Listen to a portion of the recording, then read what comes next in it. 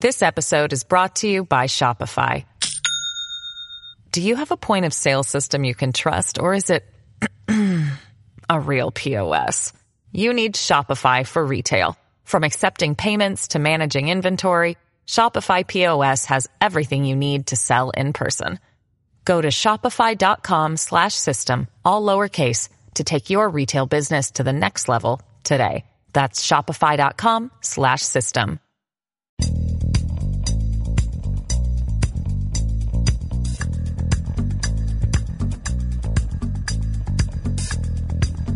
It's James Golden, a.k.a. Bo Snerdley, on 77 WABC, the crown jewel of American radio. And welcome to your Saturday morning radio extravaganza here on WABC. If you'd like to join the party this morning, all you have to do, pick up your telephone. 800-848-WABC is the number to call. 800-848-9222. We have 3 hours, and we have more news that could possibly fit into 3 hours. We have your phone calls. We have, of course, Her Highness, Her Majesty, Princess Di coming up later in the show. And we also have an interview coming up that is going to be very unusual. Not going to tell you just yet, but quite unusual.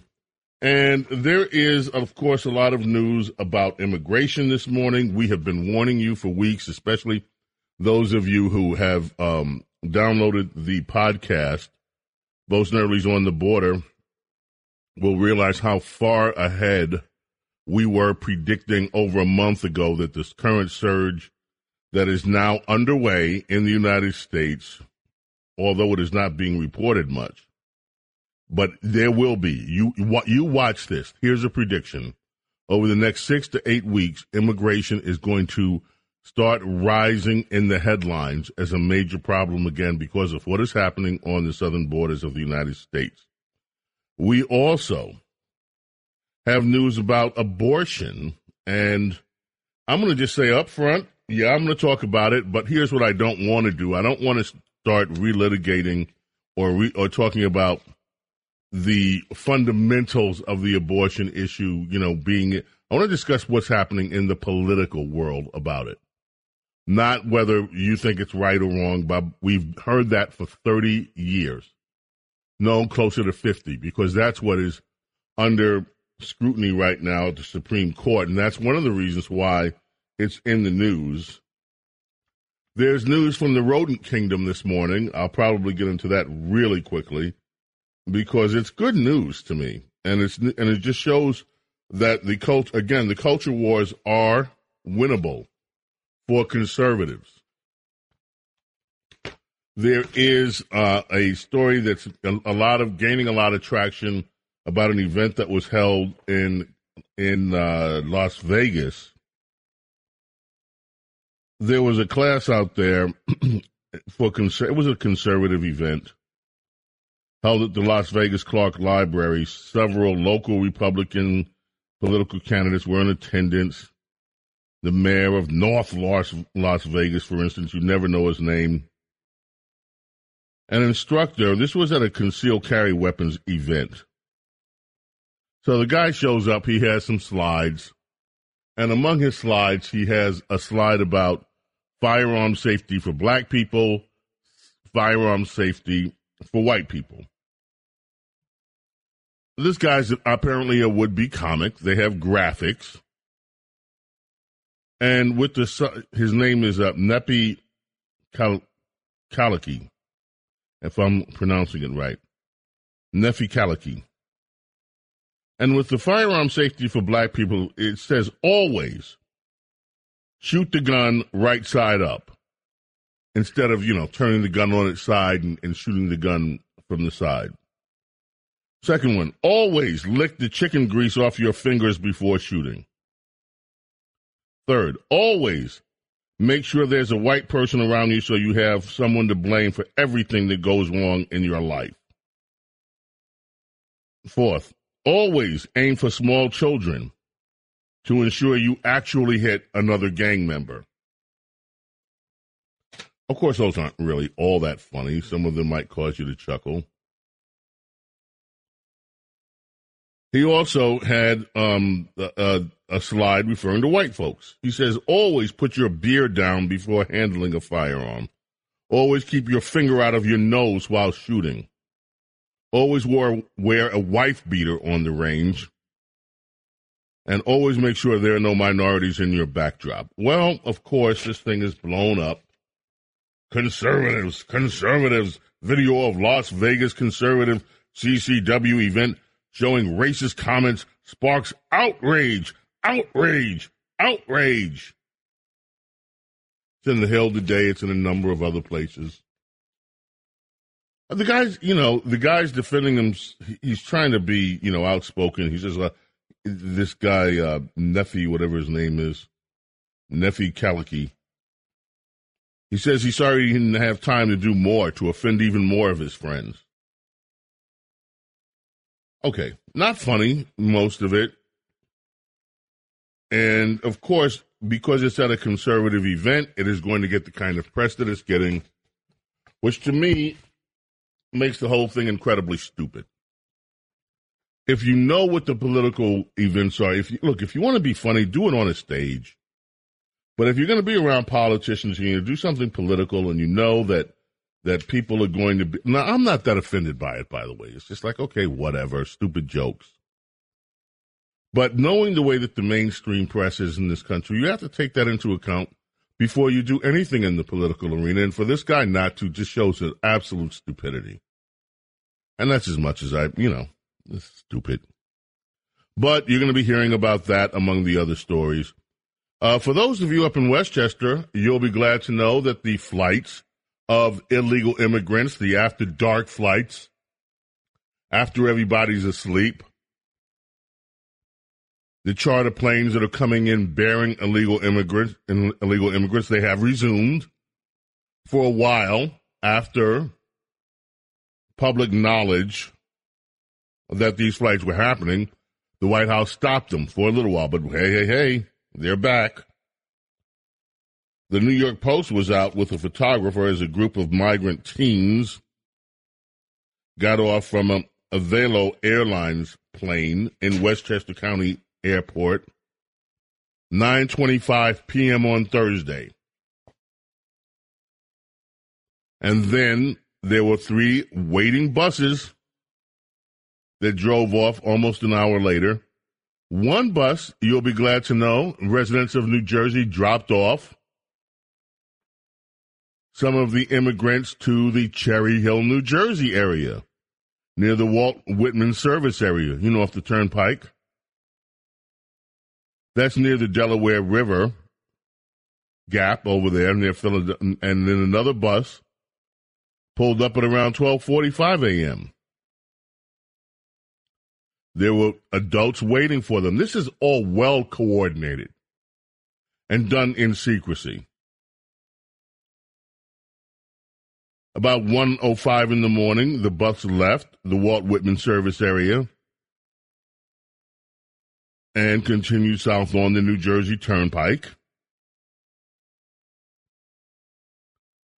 The plane that landed in Westchester bearing these illegal immigrants originated its flight in El Paso International Airport in Tejas.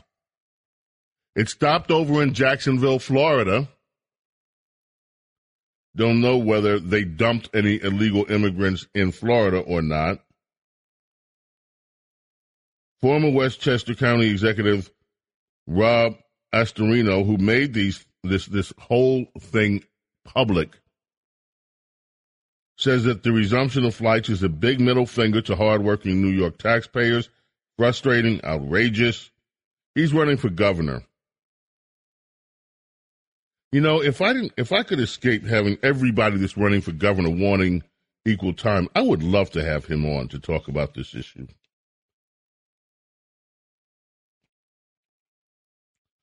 But again, this is well coordinated.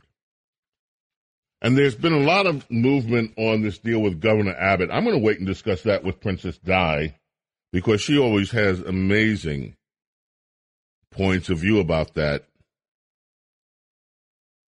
But the border agents down in Del Rio, Texas, where Todd Bensman, who's our co-host on the Border, spent a lot of time reporting from and warning us what was coming from Central America and also from Cuba. The Cubans have made an arrangement with Nicaragua for flight. So what Todd is saying, we are having, instead of the Muriel boat lift, now under Biden, we are having the Muriel airlift. There are going to be a lot of immigrants coming in from Cuba, maybe from Cuba's jails again, and their psych wards into the United States via Nicaragua.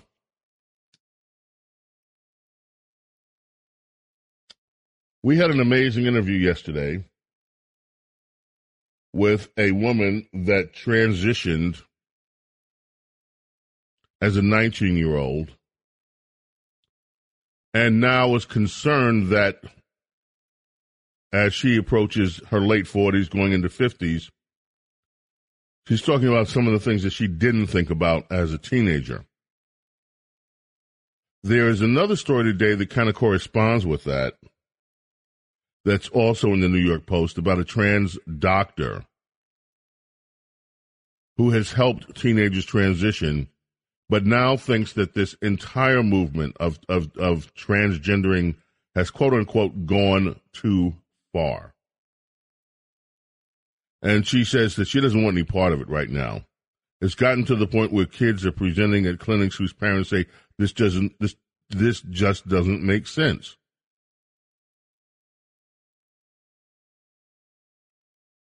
She's worried also that people are going to accuse her of helping to set this train in motion where so many kids are getting into it. She says a fair number of kids are getting into it because it's trendy. It's a trend. And she doesn't want any part of it. And again, one of the things that came up in the interview yesterday was this whole notion of informed consent for these children who don't really understand what this means for their lives. Then, of course, Elon Musk, the Twitter war. He's now talking with private equity investors after Twitter tried to put a poison pill in his efforts to buy the company. Elon is mocking the Twitter board for being desperate to keep their easy gigs. And he's promising changes. He's also saying that the Twitter board could face titanic legal liability if they pursue the poison pill option that they are pursuing to keep him from buying the company. Shareholders could sue because what they're not doing is acting in the best interest of the shareholders. So those are just some of the headlines. We've got so many more to discuss with you this morning. We're going to take a quick break, come back, and get started with all of it. Again, if you'd like to be on the program, you can dial us 800-848-WABC. This is a good moment if you haven't had your first cup of coffee already. You know, snuggle up in that nice warm robe, chill, relax. It's Saturday morning. Have your first, your second, your third cup of coffee with us.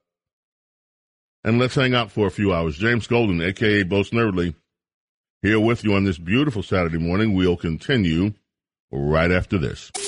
Talk Radio 77 WABC. Entertaining and informative. James Golden, a.k.a. Bo Snerdley, is on the air. 77 WABC.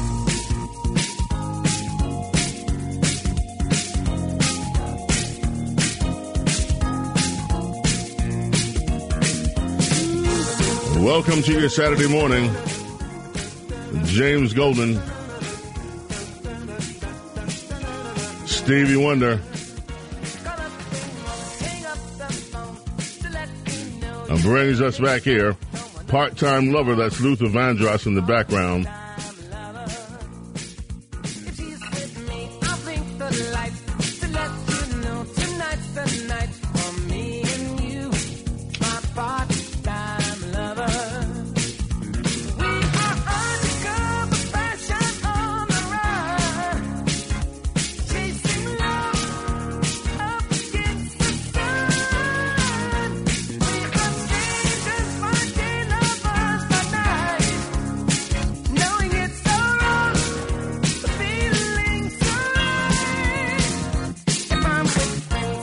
In Florida, my friends, the rodent kingdom is apparently throwing in the towel. That news comes to us from nationalreview.com. The story starts off this way. Remember that magma hot cultural controversy from, 2 weeks ago? The media are trying to keep it going. But Disney has obviously thought better of taking on Ron DeSantis in Florida. Its current strategy is the forget we said anything move. And what this article goes on to say is that Disney right now that legislators in Florida and the governor, Ron DeSantis, are openly discussing cutting off Disney's sweetheart tax break that allows the company to essentially be its own government in the Orlando area. And now that they're talking, and now that, get this, now that parents, the National Review article says that Fox News riled, that is not entirely true. A lot of people were covering this story. We talked about it a great deal, among others. Talk radio was aflame with this story through the entire process. So it's not, quote unquote, Fox News that did everything. Nothing wrong with Fox News. They covered it, but so did a whole lot of other people. And they weren't riling up parents. They were reporting the news. And when parents heard the news, parents became enraged. Fox didn't rile up the parents. The news of what was going on with Disney was what riled up parents. Parents have been fighting back with op-ed pieces, television appearances, public opinion polls have shown support for the parental notification law. The Manhattan Institute, Chris Rufo, published the infamous tape of Disney executives boasting of their not-so-secret gay agenda.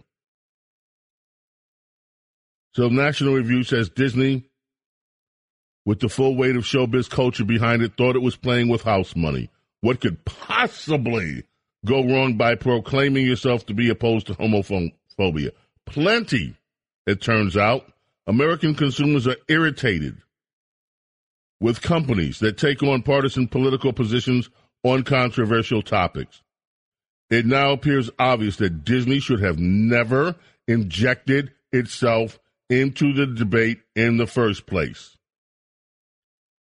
So its new tack is to avail itself of the opportunity of choosing tactful silence, hoping the whole issue just blows over, no pun intended.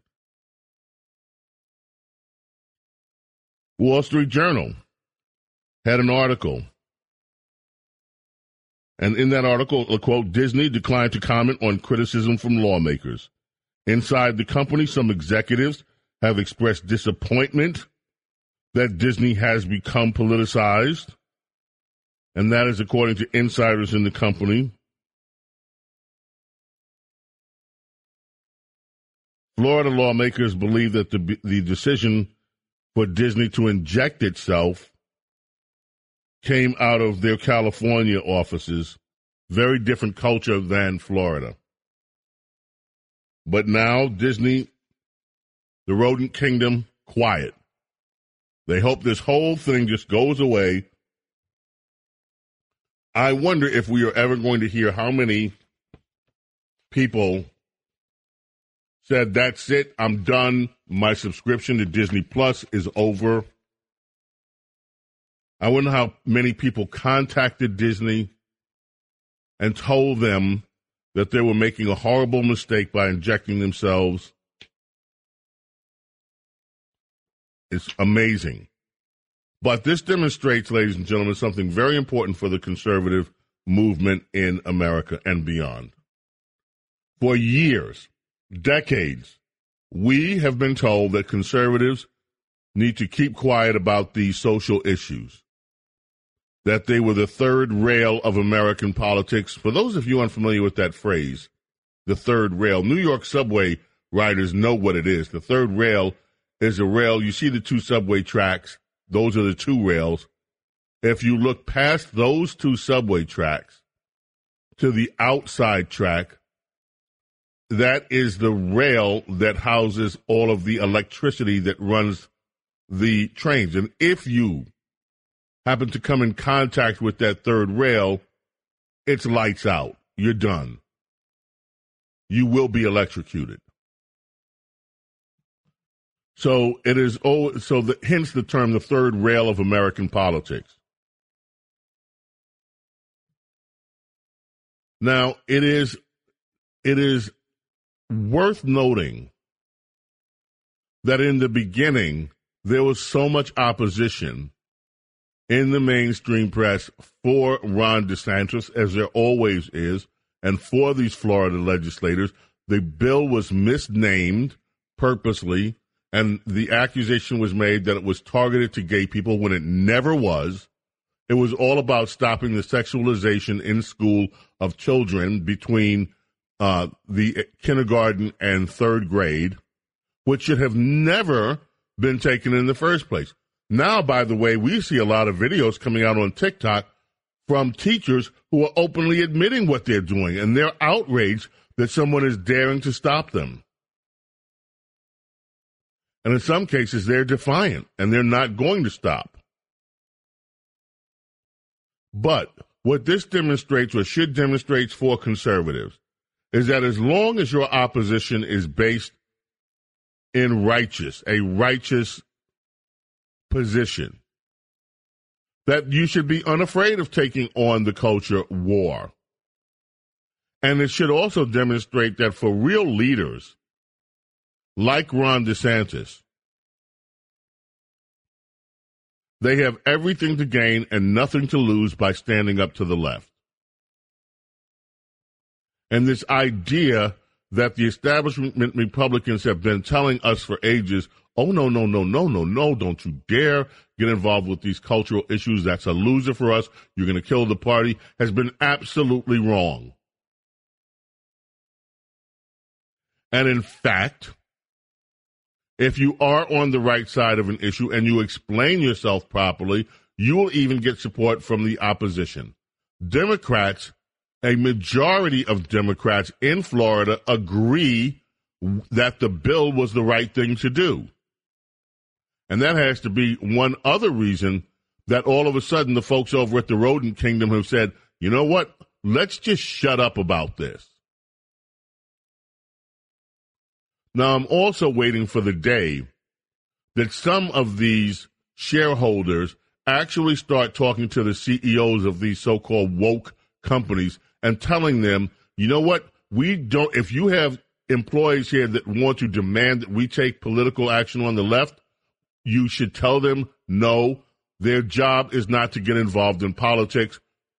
Leave the politics out of work. And I'm waiting for some of these shareholders to finally say to some of the CEOs, your job will be at risk if you put this company in the middle of a political fight. We are here to serve Americans.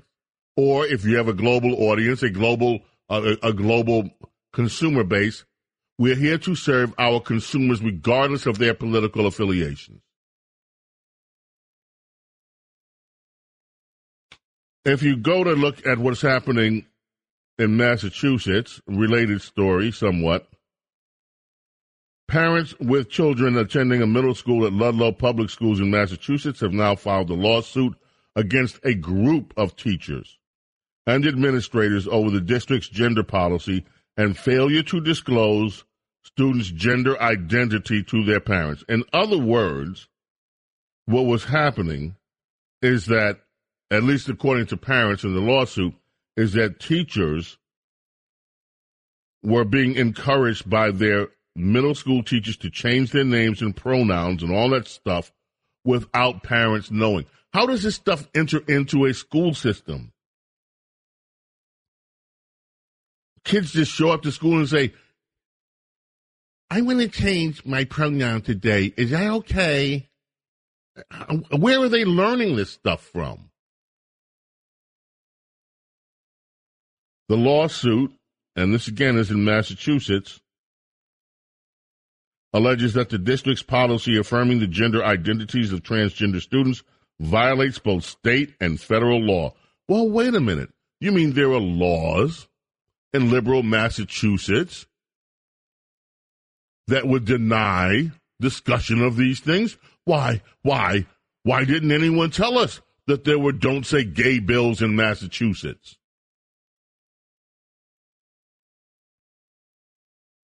The Boston Globe is reporting that in the fall, the district allowed students to adopt new names and pronouns, and school staff are barred from discussing a student's gender identity with their parents unless the child offers consent. The minor child is now put in the position of the driver's seat of, don't tell my parents that I'm changing my pronouns.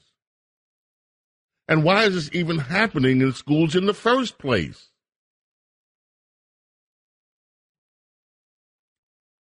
I think what has happened here, the genie is out of the bottle, and the genie's not going back in the bottle. And thanks to Ron DeSantis and others' leadership, all of a sudden, Americans, and what happened, I think Princess Di the other week said, this all began in Loudoun County, Virginia. The genie is out of the bottle, and it is not going back in the bottle. James Golden, a.k.a. Snerdley, with you here on Saturday morning. It's our Saturday morning radio extravaganza. Enjoy your coffee with us, and don't go away. We're coming right back. Talk Radio 77 WABC. Bo knows politics. And so much more. A true connection to real New York on 77 WABC.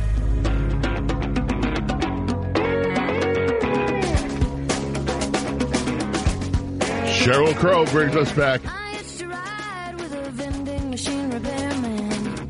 He said he's been down this road more than twice. He was high on intellectualism. I've never been there, but the brochure looks nice. Jump in, let's go. Lay back, enjoy the show. Everybody gets high, everybody gets low. These are the days when anything goes. Every day is a winding road. And that is so true. Every day is a winding road. Every day is a fading sign. I get a little bit closer to feeling fine. AP has a story, the Associated Press. A majority of black Americans say race shapes identity. And the story is about a majority of black Americans say being black is central to how they think about themselves, shape their identities, and even as many have a diverse experience and come from various backgrounds. That's a new report by the Pew Research Center. About 3/4 of black folks says so despite where they came from, their economic status, or their educational backgrounds, all 14% say being black is only somewhat important to their identity. 9% say it has little or no impact. So most say that being black, this is what is central to their identity. Now, some people might think this is great. I think this is actually in America what most of the problem is when it comes to racial areas, that you view yourself from this prism of your skin color and of your heritage. This is what keeps Americans separated. And by the way, I would say the same thing if the same number of white people say that being white is central to how they think about themselves, or if people from Asia say being, Asian is what informs it. Look, we are in America, a land that used to be defined in many ways. Now, don't get me wrong. I know the history of this country. I know that race has always, especially since our founding, since our before founding, the issues of slavery, the issues of race have always been predominant and preeminent in American culture in some ways. But part of evolving as a people means that we learn and we grow and we leave certain things behind. And this idea that we human beings should be looking at ourselves through the prism of ethnicities or skin colors this is like the lowest common denominator. Ooh, some people are going to be offended by that, but it is. We belong to one race, the human race. We don't belong to 3 or 4 different human races. We belong to one race, the human race, created by one God. Oh, no, he went religious on us. Well, sorry for those of you who no, I'm not sorry. We belong to one race. And this idea that we should continue to look at ourselves as the most important thing about my life is that I have a certain skin color or that I have a certain ethnicity, that's the most important. This is what allows us to become trapped in hate for other people that are different than us. And again, that's regardless of whatever your skin color is, whatever your ethnicity is. One of the things that should define us as Americans is our belief that we can accomplish anything in this wonderful country if we put our minds to it, if we work hard. That there is no obstacle that we cannot overcome, that we can achieve anyway, regardless of whatever the obstacles are. And our country has evolved legally from where we were at the founding to where people do have the ability to move through society depending on their own aspirations, their own work ethic, their own abilities. And if we focus more on that instead of these narrow classifications, what we would find is that we would shed a lot of the negativism that is in this country. And we would not also be teaching these incredibly narrow views to children. And so we would stop the cycle. And if America is ever going to achieve the true greatness that is possible, we are already a great nation. We are already a nation like no other. But we can become a true leader for world transformation if we led the way in getting rid of these notions that skin color is so important, that ethnicity is so important, beyond important than anything else. We have calls coming in. I'm going to take one. I just saw one come through from the Bronx, Melvin. If he's ready, put him on. Hello, Melvin. Welcome, WABC Talk Radio 77. James Golden, a.k.a. Snerdley. Number one, my ancestors were kidnapped and brought here starting in 1501 when King Ferdinand of Spain issued the proclamation and Columbus brought the first Africans because they needed a cheap labor force. Slow down so we can understand you. Melvin, slow down so everybody can understand you. You're not going to be cut off. You have time. Go ahead. My ancestors were brought here in 1501 when King Ferdinand of Spain issued a proclamation because they needed a chief labor force, and Christopher Columbus brought the first Africans over here and changed because the Europeans knew about Africa. That's how they got to Asia, by either going overland or sailing their ships around the coast of Africa. Recognize all that. You got folks on this continent right now talking about how they're second and third grade immigrants. Why all the immigrants come over here? Because every 100 Africans that would take it. Melvin. Who sold your people into slavery? Excuse me? Who sold people into slavery? I traded for guns. They were kidnapped because they wanted them guns. Not all were kidnapped, Melvin. Your line says I need to do my homework on this. Melvin, I have done my homework. Perhaps you need to do yours. Let me ask you another question. All of that happened in the past, and you're absolutely right. No one's arguing about the past. What about your present? Why are you still walking around with this today, leading the flag with this? Yes, Melvin, if you look at world history, you can see in every single land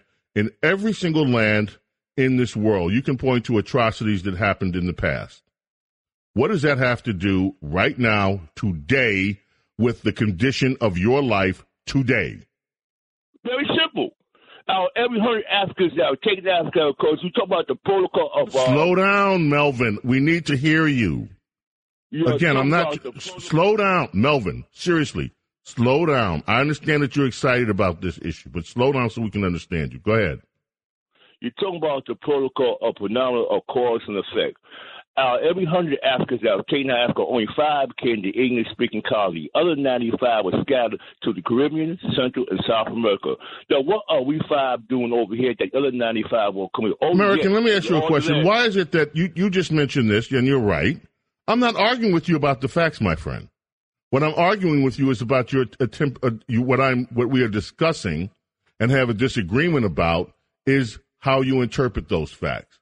Why is it that people from Caribbean that came here, that were also enslaved, that also suffered the same horrific conditions, and no one is going to argue that chattel slavery was unlike any other slavery that mankind had ever seen. It was the worst aspect of slavery.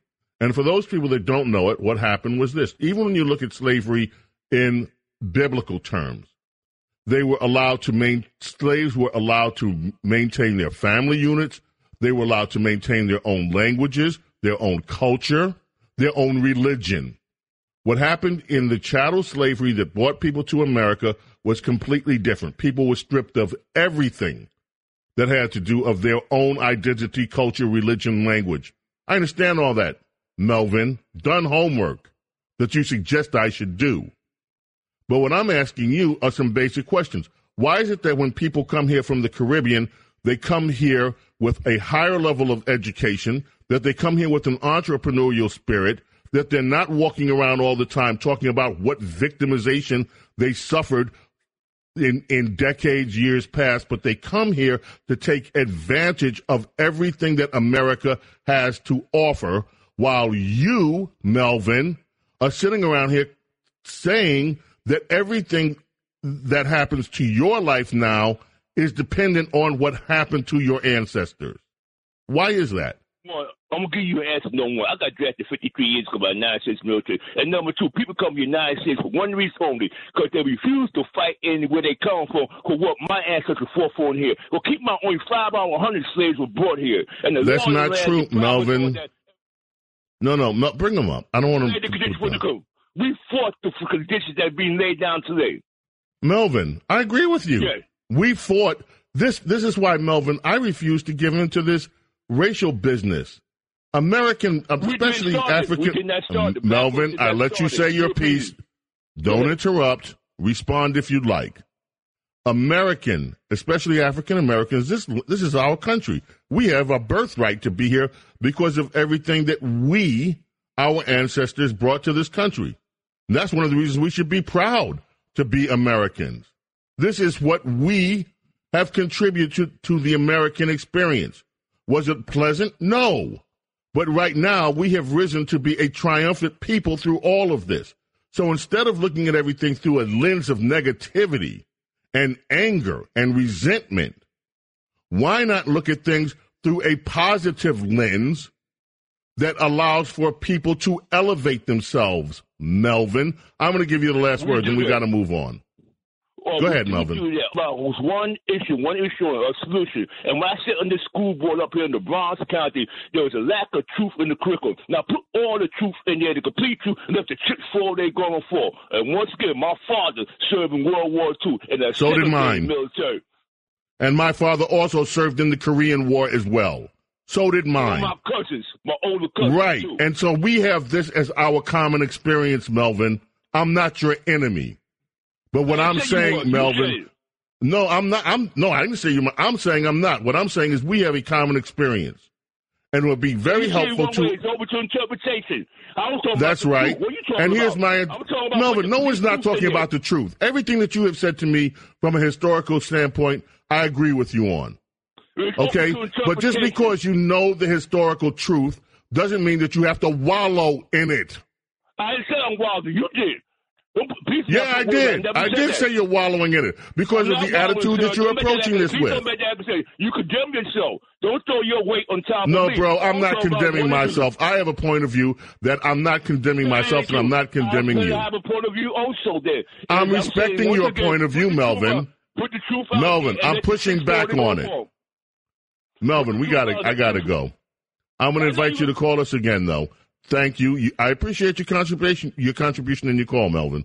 Want you to call again, okay? Okay. Let's put the truth out, then you gonna come to a solution. I agree with that. Nobody's hiding from the truth, Melvin.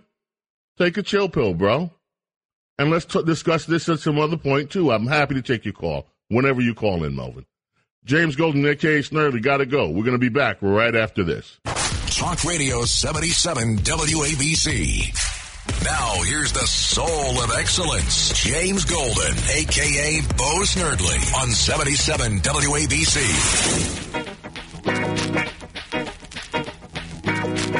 Saturday morning, WABC. Maxwell brings us back the urban theme. If you'd like to be part of the program, 800-848-WABC. That's 800-848-9222. Remember, after this program today, Larry Kudlow comes up. Later on tonight, Music Radio WABC with Cousin Brucey. You'll want to keep it here all day long. Let's head back to the telephones and link up with Kathy in Brooklyn, New York. Hey, Kathy, welcome. Hi, welcome.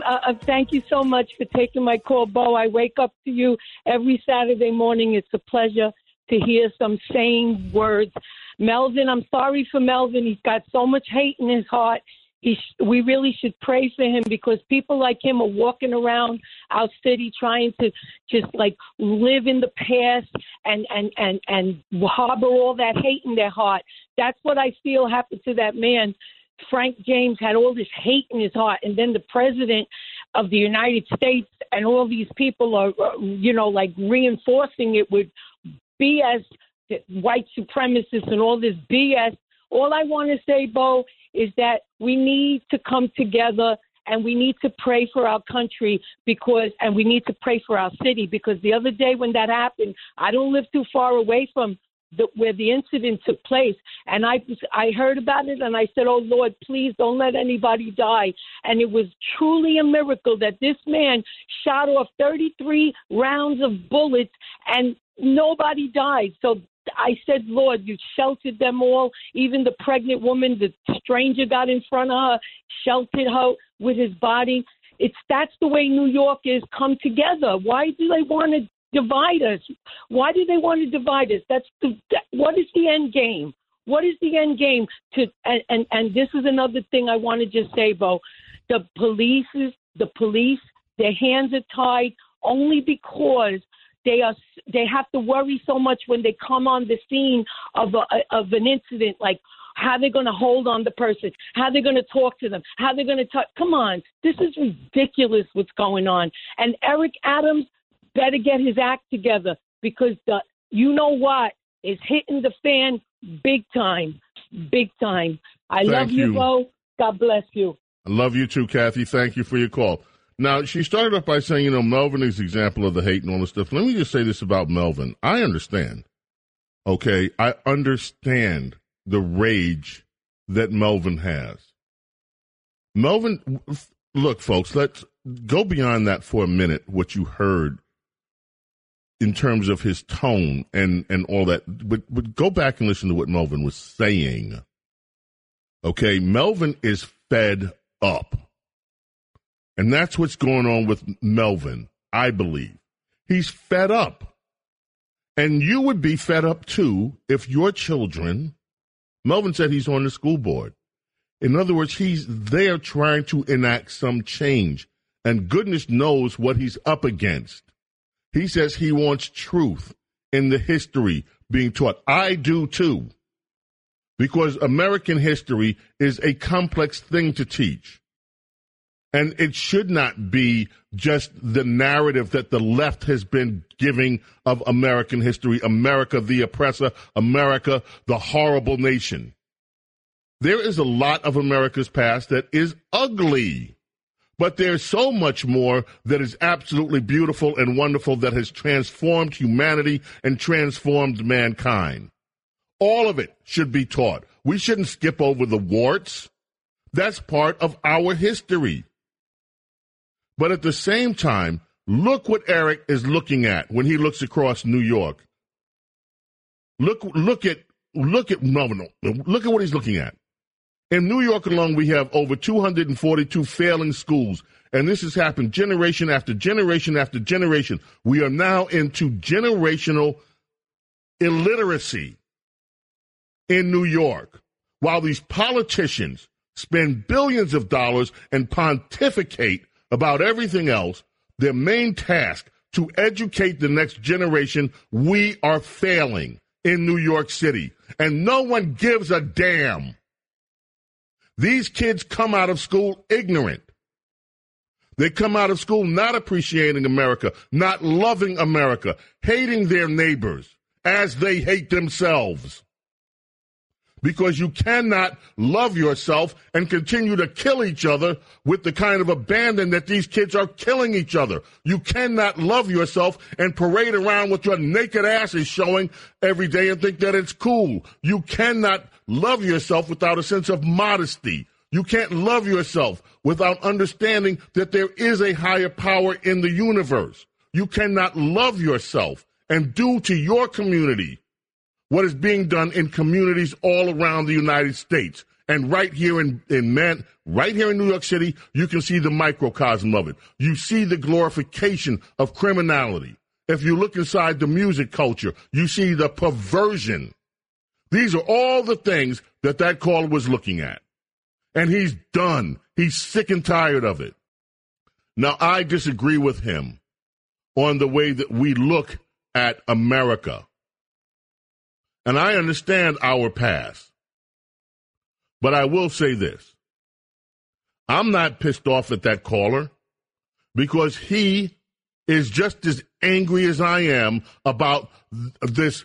How in the world can you watch your children growing up ignorant, growing up with this idea that criminality, violence is acceptable? That living a godless life is acceptable. That not appreciating your country and your contribution to your country is acceptable. I don't understand why more New Yorkers aren't outraged at what occurs in this city every day under the Democrat Party liberal progressive rule. It has destroyed people's lives. It is destroying people's lives on a regular basis. And they all talk about systematic institutional racism. Well, it's right here. All you have to do if you want to see what institutional racism looks like is look at the Democratic Party rule in every city that they control in America. There's your institutional racism. And it is hurting America. It hurts all of America. And this is why we, conservatives, we cannot let this stand. Not only do we have to defeat these people, we have to actually take their political power for them and turn around these cities in the United States so America can live to its promise. That is what we have to do. Because as long as we don't, we're going to be watching these out-of-control crime waves. As long as we don't, we're going to be watching this immigration surge where people are coming here because this country is now lawless. We're so worried about the borders of the Ukraine, and the Biden administration has totally lost control of the borders of the United States of America, our southern borders, and there is nobody in the Democrat Party standing up and saying, this is wrong. Let's regain control of our own borders. Let us educate our own children. Right now, we are so worried in some of these liberal schools about changing kids' gender from boy to girl, from girl to boy, when they can't freaking read. They can't do math. And here they are worried whether their ding-a-ling should be a slit This is insanity. And yet we put up with it. We put up with these people doing this to our children. We put up with these Hollywood types, like this rodent kingdom, running around saying that this is totally acceptable in schools while we fork over money to them. And you have people inside that company saying our job is to openly indoctrinate your children. And we put up with this crap. No, I understand where the caller was coming from. He's ticked off. I'm ticked off too. We have one president that has stood up in the last 30 years to this stuff. We've had one president that said, okay, enough of this. He took a stand and was pro-life. Enough of this genocide in the womb. He stood up to China. He stood up to these people that want open borders. He stood up to these people that want endless regulations that stop American progress. And who does that hurt most? It hurts people in minority communities because they're the ones that are living in fear because of this rampant criminality and because of conditions there keep businesses from prospering. This is the president that stood up for the historically black community colleges like no other president, including Obama. And what did Republicans do? They helped Democrats stab him in the back. We do need a transformation, but it's not the transformation that progressives want. The transformation we need is to get rid of these socialist policies in America, to get rid of these progressive, racist-ass policies in America that have been racist since the time of Woodrow Wilson. What we need is a transformation back to the American ideals of individual liberty, of freedom, and of merit. That you can advance in America based on your merit. Not your skin color, not what gender you are, not whether you have a dangly between your legs or not, on your merit, who you are as a person. Nothing else. Goodness, I worked myself up this morning. We have 2 hours to go. We're going to make use of them. Hope you're with us for all 3 hours here on WABC Talk Radio 77. James Golden, a.k.a. Snerdley. Yeah, I'm with you for another 2. Please stay with us for the other 2. And if you want to join us on the phones, 800-848-WABC is the number to call. Princess Di coming up later in the program. And we've got another interview I can't wait for you to hear. I'll give you a hint. It's about dogs. Well, not just about dogs. All that coming up. Stay with us here. It's our Saturday morning radio extravaganza on WABC Talk Radio 77.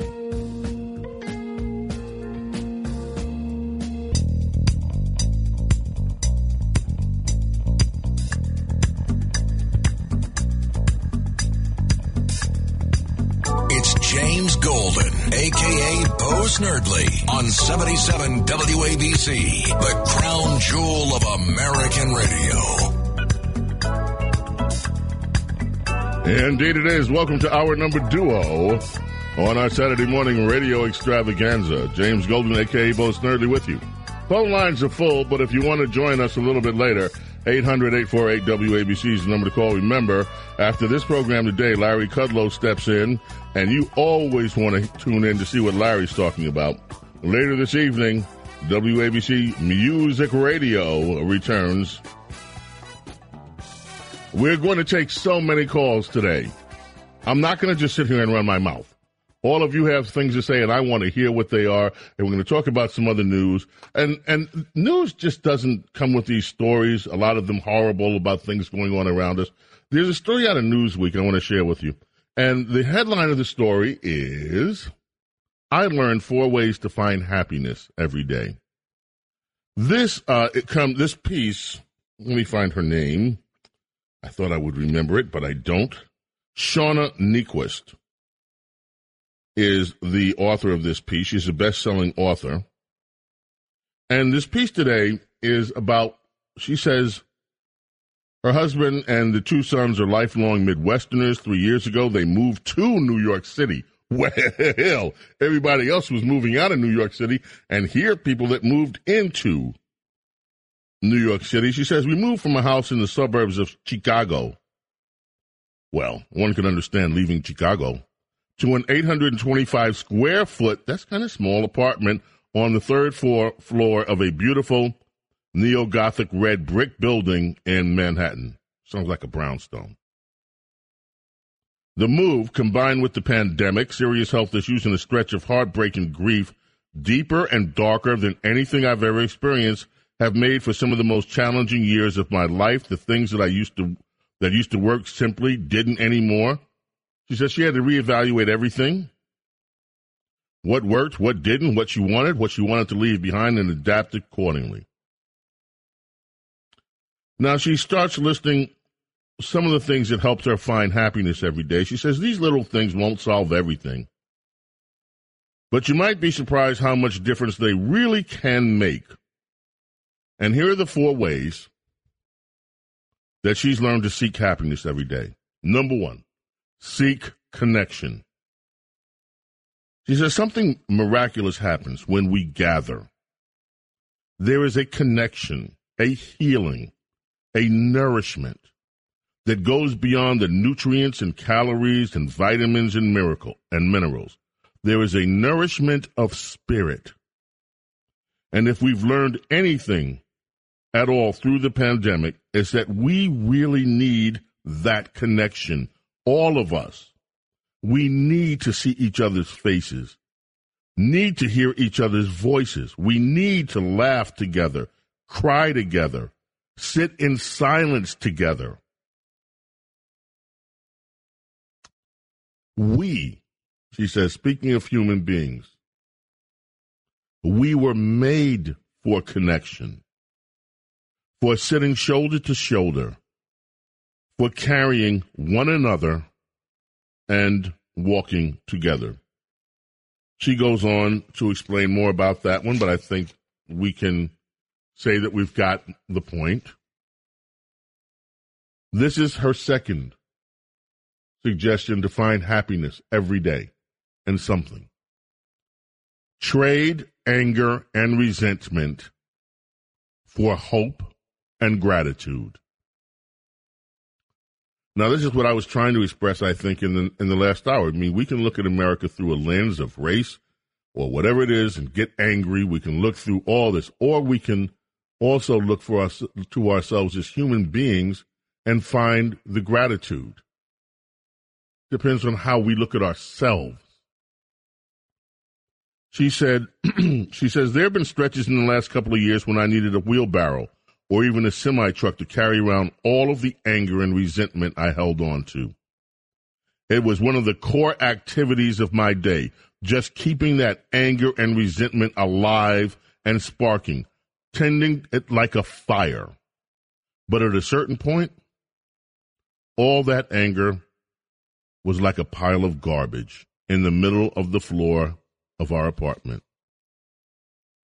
If we lived in a big house, maybe I could shove it all into a spare bedroom or a corner of the basement, but we needed every square inch, and I couldn't afford all this garbage in this tiny space.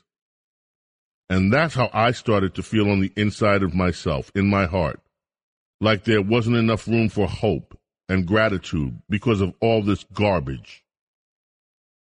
So I chose to trade one for the other. The practice of gratitude keeps our heart tender through the night instead of allowing bitterness and cynicism to take over. Choosing to see the good right in the middle of the darkness and loss is a discipline, and I'm finding it to be a life-changing one. Her third suggestion for trying to find happiness every day is that we should look for beauty. I believe in seeking out beauty absolutely every chance we get, as an act of prayer, as an act of worship, as an act of resistance. I believe in going out of our way even if it means to see the water or the mountains or the sky streaked with colors. I believe in attending the sunset, the way that some people buy fancy theater tickets. The people I admire most are people who take celebration and memory making seriously. At my best, that's who I am, a moment maker, a noticer, a person who celebrates the tiny goodnesses of our lives. Whenever possible, walk out of your way for a few minutes. Take a few deep breaths somewhere beautiful. Whether that's a forest clearing or a French bakery or a path through the prairie on a cobblestone street. Take the long way sometimes. Reveling in the discovery of beauty, noticing things everywhere you can. What it smells like, the slant of light, and how the sounds remind you of recess, or Rome, or the Grand Rapids. And finally, the fourth suggestion that she has is be a beginner. She says, after moving to Manhattan, the number of things her family didn't know was overwhelming. Everything from figuring out the subway to grocery shopping, how to get to school. She noticed her son started questioning everything. How do I do this? Have I made too many mistakes? Am I dumb? Am I falling behind?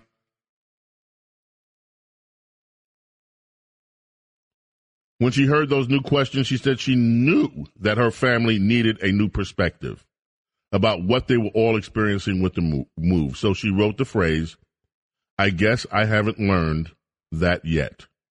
On a printed paper, she taped it up on the wall of their living room. All four of the family members made it a goal to say that phrase once a day. And it changed everything.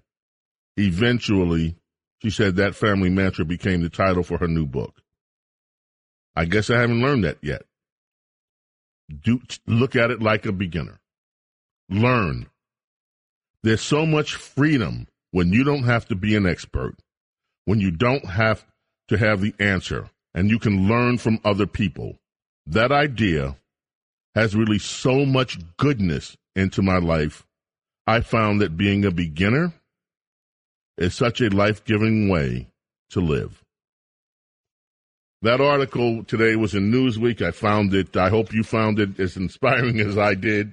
How to find happiness in your daily life. 4 suggestions.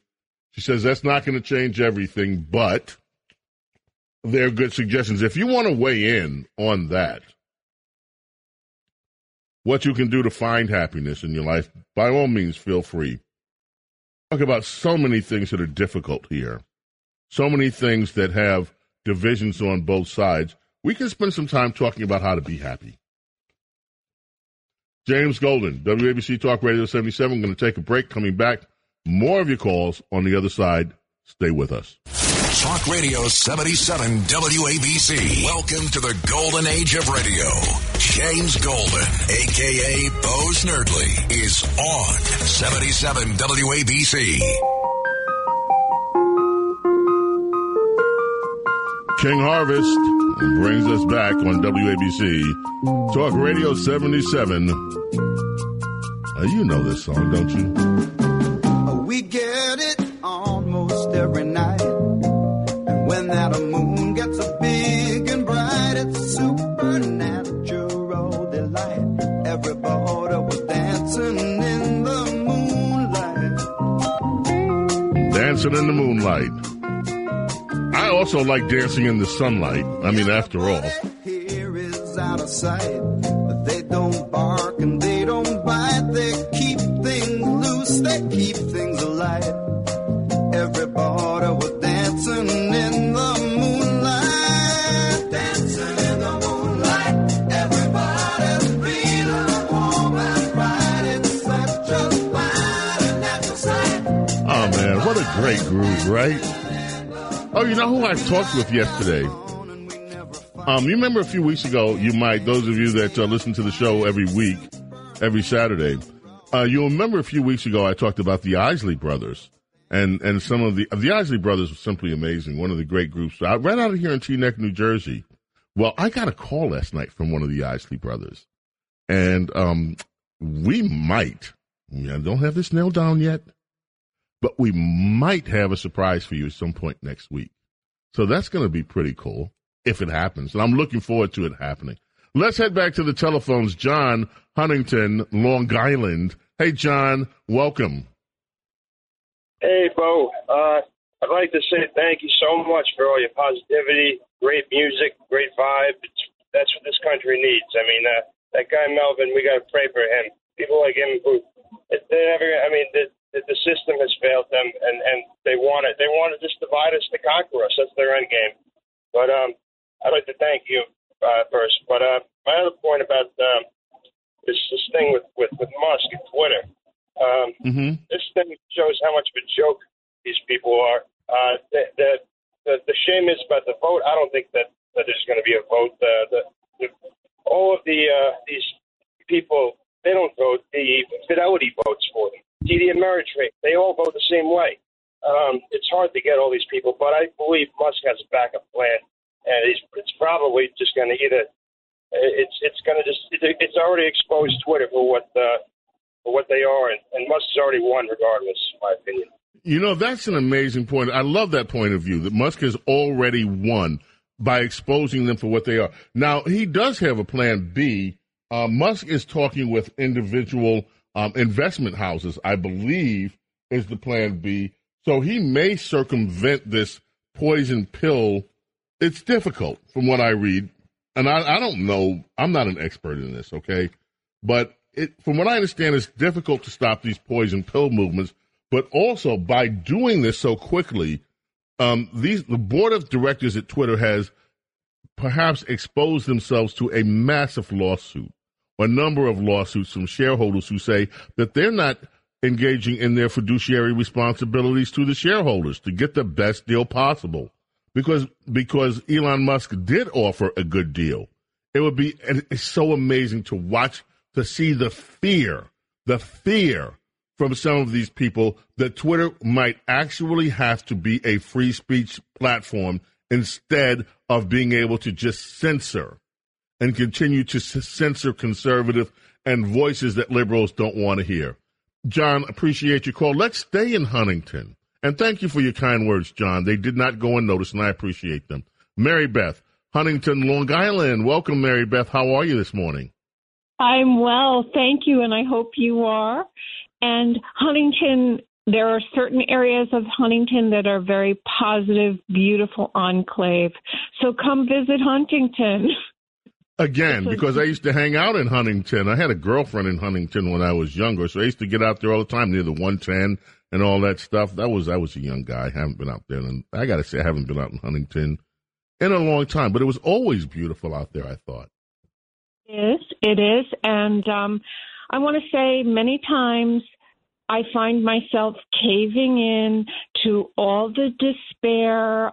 This country is being attacked from so many angles, crime, taking over our children's education by people parents don't want involved. All this talk about, war overseas. There's a tremendous war going on here. But you are a voice of reason, and you are a very positive person. And just the long speech that you made after Melvin called, I'm not attacking Melvin. You spoke very well of what he may be experiencing in life. But we all need to take on those thoughts. And the woman whose article you summarized for us, I want to be realistic here. I thought everything was beautiful that she said, but in my mind, I'm going, what the heck did she move to New York for? And yet she showed how it impacted her in a positive way. And, one thing I try to do every day, and I don't even know I was conscious initially of doing this and why I was doing it, but I kind of understand why I'm doing it now, because I'm a people person. And every morning I go out to get the paper and my coffee. And if I see someone, a woman who's wearing a beautiful dress, or a man who's got a great tie and shirt on, I compliment them. It just comes out of me. I don't think about it. I just say, wow, you look great today. And their faces light up. And I realize the connection between us all. You know, if you're walking your dog and you see a new person in the neighborhood, you say, hello, how are you today? These connections need to grow in our country today. And you stated that quite well. And so did the woman in the article. This is positivity. This is what we need to share with one another. Thank you. I so appreciate you, Mary Beth. Thank you for your kind words as well. You know, here's what I think. You said we're in a war. We are. But this war that we are in goes beyond the political war that we see being played out across many aspects of our culture and our legal system and our legislative system. This war that we are in is actually a spiritual war. It is a war that has to deal with the moral soul of not just America, but the moral soul of the world. We have right now, we're living in an age where people think that evil is good. And by the way, that there are certain people that look at that and say, end times, because it was predicted that the end times would have that. Now, I don't necessarily subscribe to that at all. I think that, first of all, I don't know. I'm not on that pay grade. But I will say this. I do believe in the concept of spiritual warfare, that there are energies that are present and that have been present in all of our lives. And I don't want to get too deep off into it. I'm not out trying to proselytize to anybody or whatever, but I do believe that what we are witnessing, what we are seeing before us, is this battle that is between something very basic, good and evil. Okay, when you have children killing other children wantonly, taking life, the biggest threat, by the way, to Black lives and for the Black Lives Matter crowd when they're not buying mansions or doing whatever with money that's been donated to them, maybe they'll take a look at the homicide rates of Black folks and figure out how they can get interested in trying to intercede between young Black men who are killing off young Black men at amazing rates. The biggest threat to young Black men in this country does not come from white police officers. It comes from other Black men who are willing to shoot them down over pettiness. When you look at the criminality where you have people brazenly walking in stores and walking out with thousands of dollars of goods that don't belong to them and nobody says anything about it, that's evil. When you have people willing to do all sorts of horrid, lewd things to children, I mean, that's beyond that. There's got to be another word besides evil for that, and I don't even know what the word is. Okay? When you look at what's going on in these schools right now, the idea that children should be sexualized while they are in first kindergarten, while they are in first grade, second grade, third grade, when they should be learning how to read, when they should be learning how to do math, when they should be learning how to communicate and to socialize with other human beings. And instead, they're being taught that they should be dissatisfied with their own gender, with the gender that they were born with, that they were created with. That is warfare on another level. And people think that's okay. No, that's not okay. It is not okay. Why are we arguing? Why are we arguing about whether men who biologically change into women, whether they should be allowed to compete with biological women? I am not against transgender people. My transgender friends out here, please hear me. You are loved too. I understand, and I've been saying all along, and I do. I understand dysphoria. I don't understand all of it, but I understand the concept of it. I understand the concept of not liking your body. I get that. But I also get the fact that that we have to be tolerant. And tolerant doesn't mean just tolerant to one point of view. Females that work hard at sports should be allowed to compete with other biological females, not hard. And you can also satisfy the needs that transgender people have to also compete by allowing transgender people to compete with other transgender people. It is a simple solution that does not require us to be at each other's throats. We have so much in this country. We have so much to be grateful for. The opportunities that we have. Melvin and everybody else that thinks that America is just a terrible place. Look here. You know, every day you can see it if you just look. You can see people who succeed despite everything that's been thrown against them. You can see little black kids that go to school, that there was just a story about a black girl, I think she was, I forgot what state she's in, but she got accepted into some incredible number of colleges, people throwing scholarship money at her left and right because she achieved anyway, despite everything that she was put up with. You don't have to feel like you're a victim because you're black, because you're white. I mean, these days, little white kids are running home to their mommies. What's wrong with me? Why am I a racist? That's so unnecessary. How dare you? How dare you teach kids that because they happen to be white, that they are somehow evil? How dare you? How dare you teach little black kids in America that they're victims just because they were born with more melanin in their system than somebody else? How stupid, and how dare you? This is the greatest nation on the face of the earth because for many years, the idea of the American dream was, listen, it doesn't matter where you were born, it matters what you do. Doesn't matter what you look like, it matters what you do. We are the country that within a few short years, when Dr. King stood up in front of the Washington Monument and said he had a dream, that in every hamlet, in every province in this great country of ours, people could be recognized by what they do, by the content of their character, and not by the color of their skin. That is now the law of our land. It is up to us to live up to the law.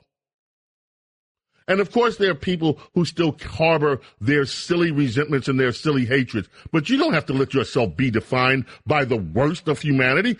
Let yourself be defined by the best of humanity. We in America have so much to be grateful for. We can work. We can start our own businesses here. We can become entrepreneurs here. You have, how dare I say it, athletes in this country who can't put together 15 words to make a paragraph, yet they're multimillionaires, and they're bending down on their knees criticizing America? Really? I mean, come on. We have every reason every day in this country to be grateful. But we also have work to do. We have to inform and persuade those people that have given in to the left, that think criminal behavior is okay, that think the street life is okay, people that think that misogyny is okay, people that think that abusing their fellow citizens. We have work to do. We have to get involved with that battle, and that battle is a battle of good over evil. Thank you so much for your call. James Golden, a.k.a. Snerdley, with you here. WABC Talk Radio 77 on our Saturday morning extravaganza, radio extravaganza. We're coming back right after this. This episode is brought to you by Shopify. Do you have a point of sale system you can trust, or is it a real POS? You need Shopify for retail. From accepting payments to managing inventory, Shopify POS has everything you need to sell in person. Go to shopify.com/system, all lowercase, to take your retail business to the next level today. That's shopify.com/system. UTIs are the worst. I've been there. One year, I had 8 UTIs. If you get UTIs, then you understand how awful the cycle can be. I was taking all the precautions, and cranberry products, they just never worked for me. I was desperate for a way to be proactive. It was hard on me and on my husband. It was tough to see her in pain, and I wanted to help. I'm Jenna. And I'm Spencer. With Spencer's background in biochemistry and our shared frustration when it came to UTIs, we were inspired to start Eucora. At Eucora, we make innovative urinary tract supplements and UTI relief products. Our effective urinary tract supplements finally give you a way to be proactive. Feel like you've tried everything? We get it. We have a money-back guarantee so you can try risk-free. If you're not happy, you'll get a full refund.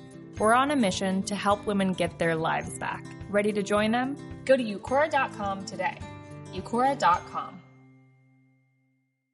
Talk Radio 77 WABC. Entertaining and informative. James Golden, a.k.a. Bo Snerdley, is on the air. 77 WABC. Oh, my goodness me.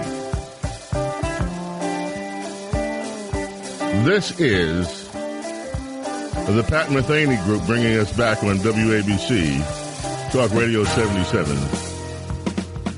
The name of the song? Jocko. It is a tribute song to perhaps the greatest bass player, electric bass player. Well, he also played acoustic set. I mean, one of the greatest. I mean, you can talk about guys like Charlie Mingus, who was just, he's regarded in some circles as the greatest. And there have been so many others. Give a shout out to an amazing bass player right here in New York, Jerry Brooks out of Queens, New York. But there have been so many great bass players over the year, but there has been none like Jaco Pastorius. And this is a tribute song to Jaco. And Jaco spent a lot of time in New York, too. Pat Metheny Group, I'll tell you what, this triggers me to Saturday mornings. When I had my first apartment, and it was a kind of a small apartment, it was off of Hillside Avenue in Queens.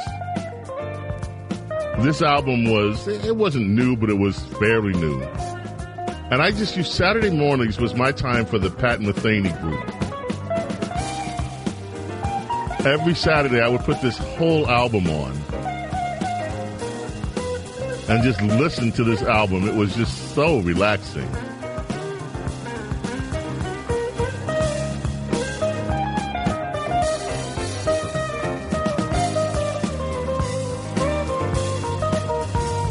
Pat Metheny Group, Jaco, bringing us back. Ladies and gentlemen,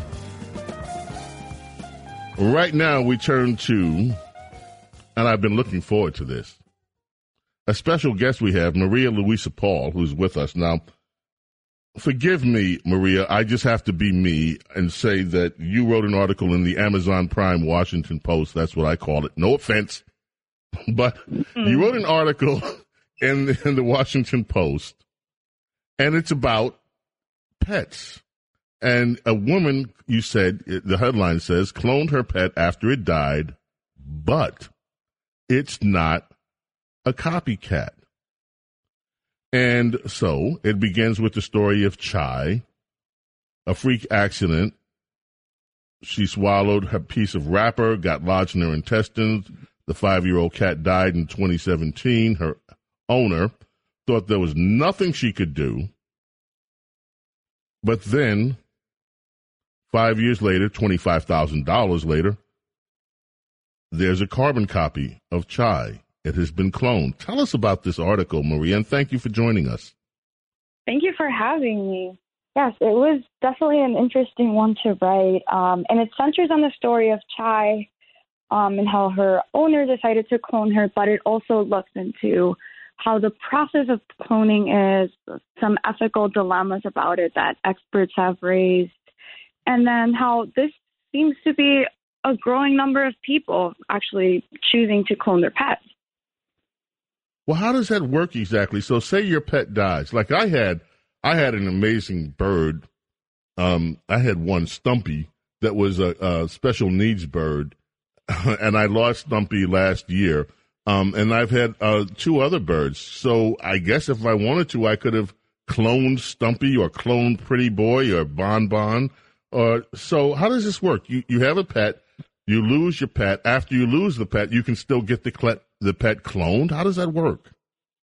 So you actually have to get the cells first. You have to get a tissue sample. And the thing is that the cells will be better if your pet is alive.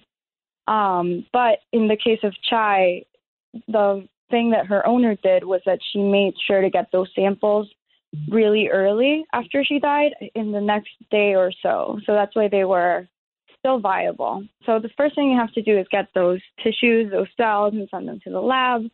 And the process of cloning hasn't really changed that much since Dolly the sheep. It's a lab process, basically. So these cells that are collected whenever you actually decide that you want to have your clone, they're placed into a concoction of enzymes where they try to take out the DNA and separate it. Then the scientists will get an unfertilized egg from a donor animal. And what they do is basically swap the nuclei between the two cells. And then after that, they place this new egg that will have your pet's DNA into a mixture that has nutrients, kind of like a uterus in a way. And they wait for it to culture and become an embryo, and then that embryo is implanted into a surrogate mother of sorts. And if all goes well, you have a clone. Wow. Okay, now, one of the points in your article is if you're expecting exact replica of your pet, that's not going to happen. That's not what cloning yields. How they aren't identical. How will give us an example of how an animal can be different that's cloned than the I guess you would call it the original. Yeah, sure. I think like the misconception comes from this sci-fi movies that, you basically have like a button and then it comes out this person or animal and it's the exact same. But that's not necessarily the case. Like this clone will have the same genetic material. It will have the same DNA. But the thing is that it doesn't have its memories. So it's not going to be the same dog or cat, That dog or cat that will be born did not bond with you. You did not go playing catch with it. So it's going to be very different, and they might be raised under different circumstances. So to give you the example with Chai's childhood, according to her owner, was very difficult. She had some illnesses, so she wasn't able to be a kitty and, play and socialize. So she was a little bit standoffish. But then you have Belle, that's the new clone, the new cat, and she's been able to just enjoy all these different moments. So she's more extroverted, she's different in that sense. But there are some similarities between the two. She said that the two cats just mysteriously love sleeping all stretched out against her back. They kind of bond with the same dog.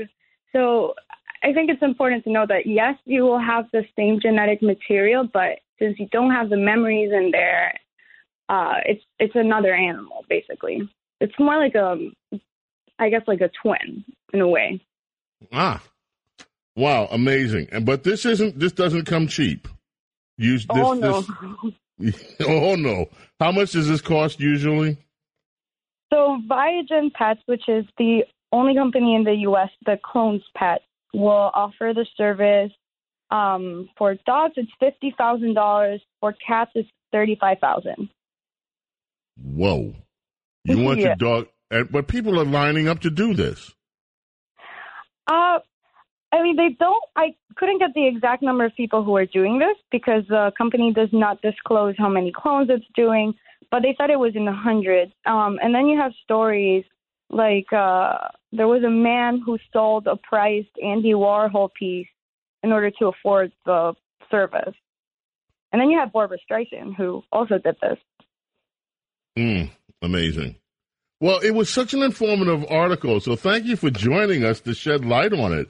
And you write about some interesting things. I looked to some of the things that you've been writing about in the Amazon Prime Washington Post. By the way, there was a study out, excuse me, I'm not trying to start no mess with you, Maria, but there was a study out the other day that we just covered it yesterday that the Washington Post isn't paying people of color and women the same thing that it's paying men.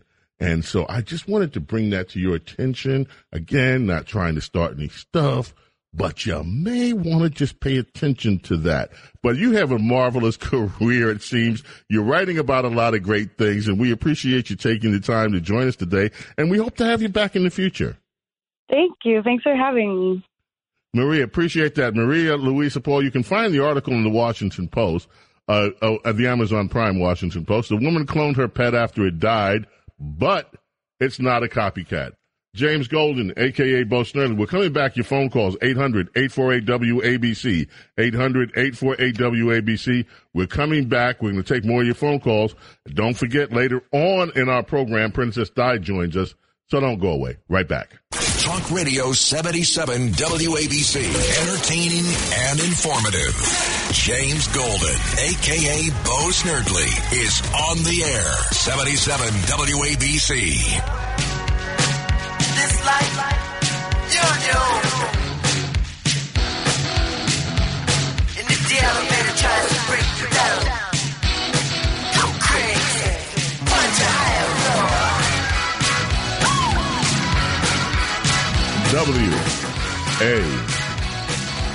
WABC Talk Radio 77 in New York. Prince brings us back. Let's go crazy.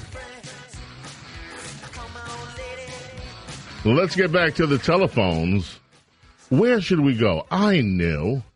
Let's go to the Bronx and speak with Stephen. Stephen, welcome, WABC Talk Radio 77. You're on with James Golden, a.k.a. Bo Snerdley. What's up, Stephen? Yeah, good morning, James. I just think I have to have a little dose of reality. Every time I go to the store, every time I have to go fill up gas in the car, I have to look at these people and say, you did this. You're so stuck on MSNBC. You're brainwashed to hate Trump so much. You're still walking around with 2 masks, face shields, and gloves. You did this. And I don't see any way to get out of this until on top of that, I'm watching my retirement wither away. And the only way I don't even know if I can move away from this stuff. Well, number one, please don't panic with the retirement. We have seen this happen before where it looks like everything is gone and then we get a president like we had last time that turned things around. Remember how quickly Donald Trump turned things around in the economy, and all of a sudden people's portfolios came back from looking really bad under Obama to being great again. So let us hope that after we get past the midterm elections, the Biden administration, in terms of what they want to do to America, more of what they've been doing to America, will be stopped in its tracks. And from there, we have a 2-year wait to hopefully elect a president again that cares about the people of this nation and our economy and will put a stop to this lawlessness that defines the Democrat Party. So, but what are the other things you're saying? You're absolutely right. Liberals have done this. And if you look, now I don't want to just say that liberals are the only force that do things wrong, because you can look at the problem with legislation is that Rush taught America this, is that there are unintended consequences that come with every single piece of legislation there is.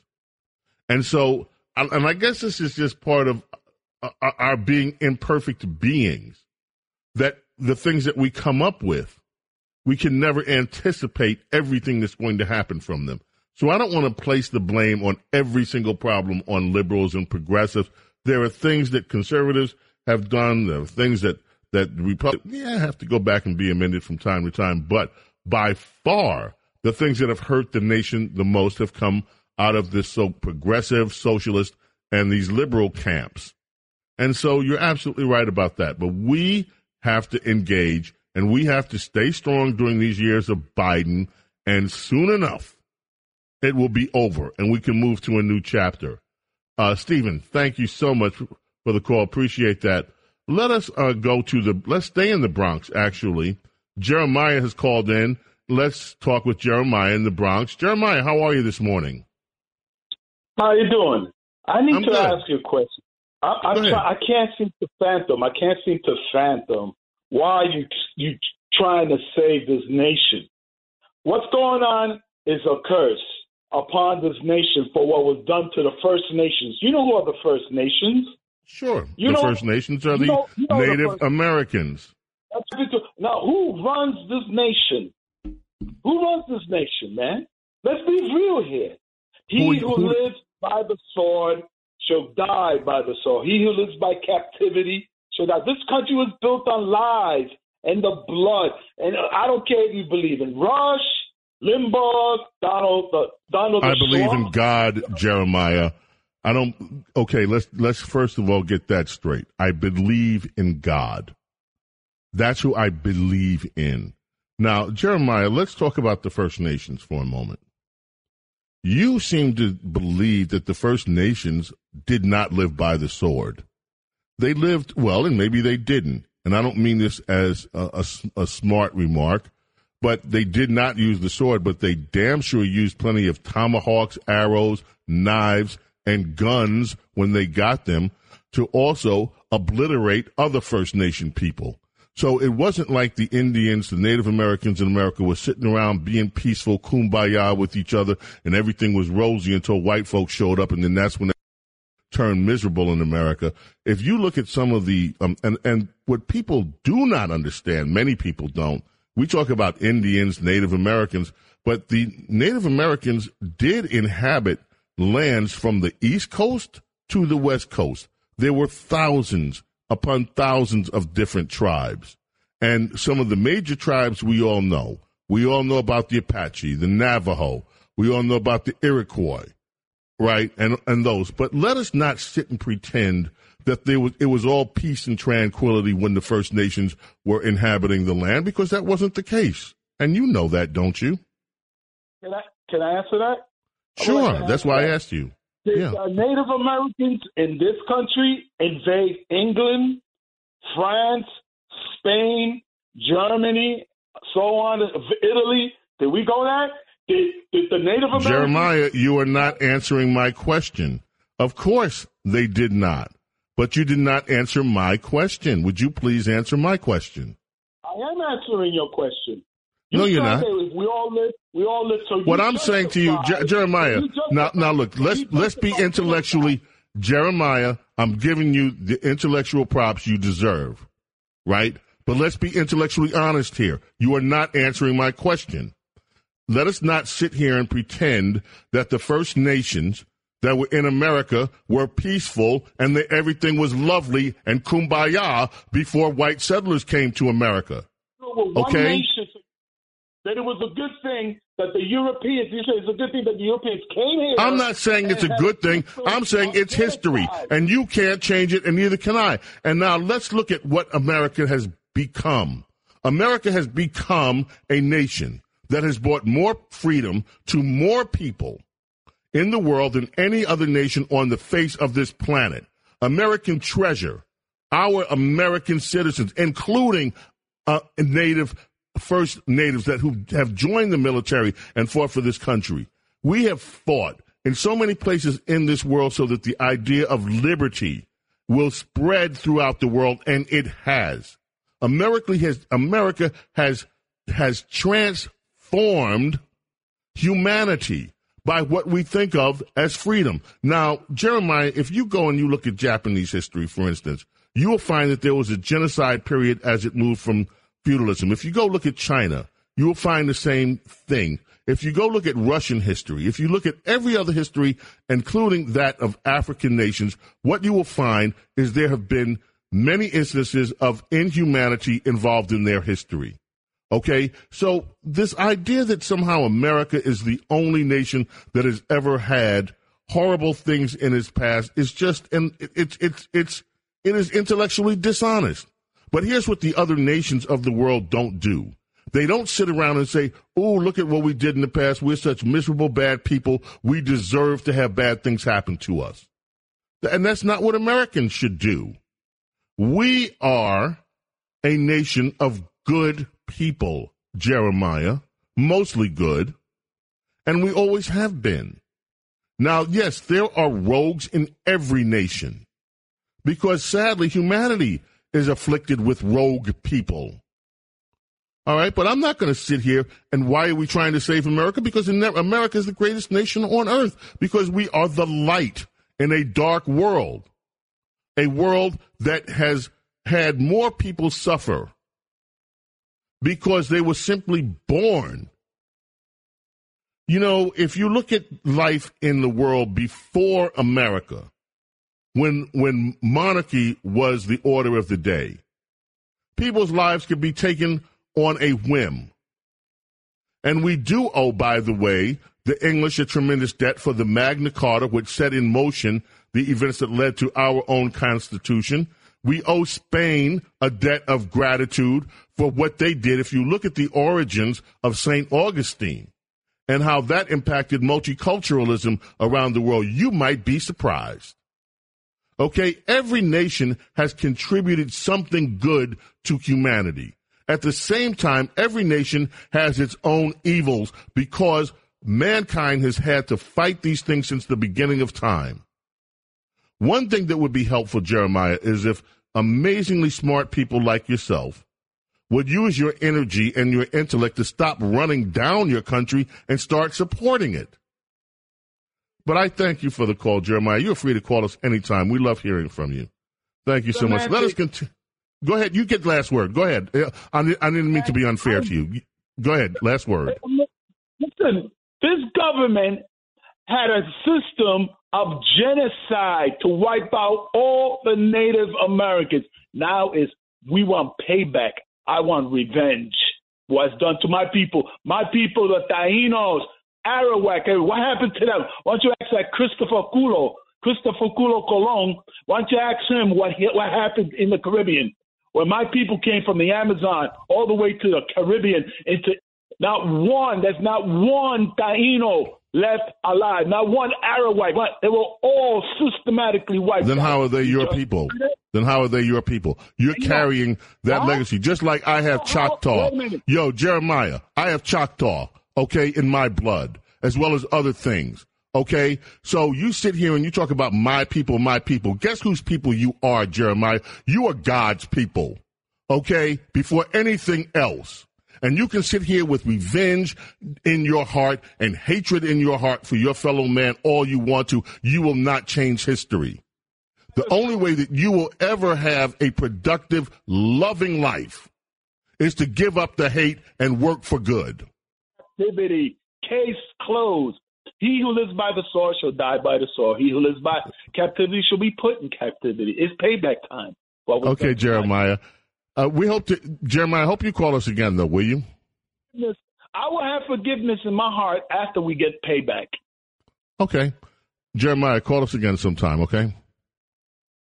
James Golden, WABC Talk Radio 77. Let us go to Ralph in New Jersey. Ralph, welcome, WABC. How are you this morning? Well, I'm fine, thank you, James. Well, talking about payback, I hope Joseph Biden will give them the payback because, he is a captive of the socialist, progressive, democratic agenda in this country. And, with regard to gender education, you can look at the state situation here in New Jersey and the situation in Florida. Those are tales of those states, okay? Here we have not only a lame duck governor here in New Jersey, but also a clown, somewhat like I would describe him as a joker, who doesn't resist this whole thing as it's being imposed, it's being forced upon people here.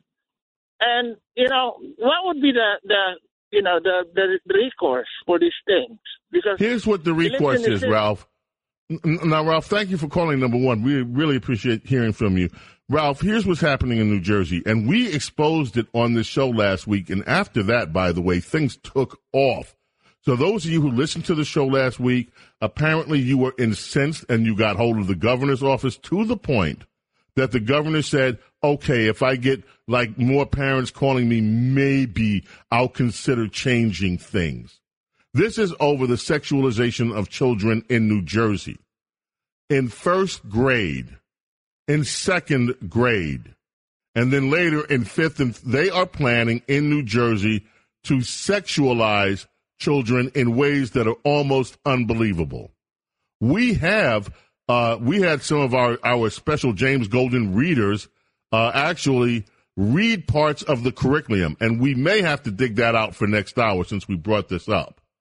I think we have examples of what happens in first grade, what they are proposing. And this is the law, by the way. This isn't even a bill. This goes into effect in New Jersey in September unless you parents stop it. And what is happening in New Jersey, well, you know what? We will play. some of the bites that we had in the next hour, in the monologue, actually, so you can hear what they are planning for children in New Jersey if you haven't heard it. But parents, it is not too late to stop it. Because these folks, these liberals in New Jersey, they're on a whole nother level, okay? And what they are planning to do to children in New Jersey, you need to know about if you have children in New Jersey schools. It doesn't matter whether you're in Bergen, Essex, Passaic, wherever you are, Hudson County, doesn't matter. This is going to be statewide, the way that they are planning on sexualizing your children. Anyway, we'll play some of those so that you get an idea in the next hour coming up. And don't forget, in our next hour as well, we have Princess Di joining us, and always fun to catch up with Princess Di on American policy. So stay with us. We've got another full hour to go. We have time for one quick call before we leave. Gary, you got to make it quick. Greenwood Lake. I will, James. Thank you. And what a great show. Spin some more Motown when you get a chance. The Supremes, Four Tops. James, I'm calling about reminding everybody just to remember the great Jackie Robinson, who 75 years ago opened the door in Major League Baseball for so many great players, the likes of Willie Mays and Dave Winfield, Roy Campanella, who I got to meet in my old hometown there in Glen Cove, Reggie Jackson, Hank Aaron. What a great individual coming out of the United States Army in World War II, facing discrimination beyond anyone's imagination today, playing for Montreal. That's right. Taken under the wing by Branch Rickey, playing at the Polo Grounds. And watching, of course, the Brooklyn Dollars. We got to run, Gary. Thank you for bringing that up. Yes, indeed. And by the way, Tom Seaver was honored last night, too. James Golden, we've got another full hour coming up. Stay with us here on WABC Talk Radio 77. Right back after this.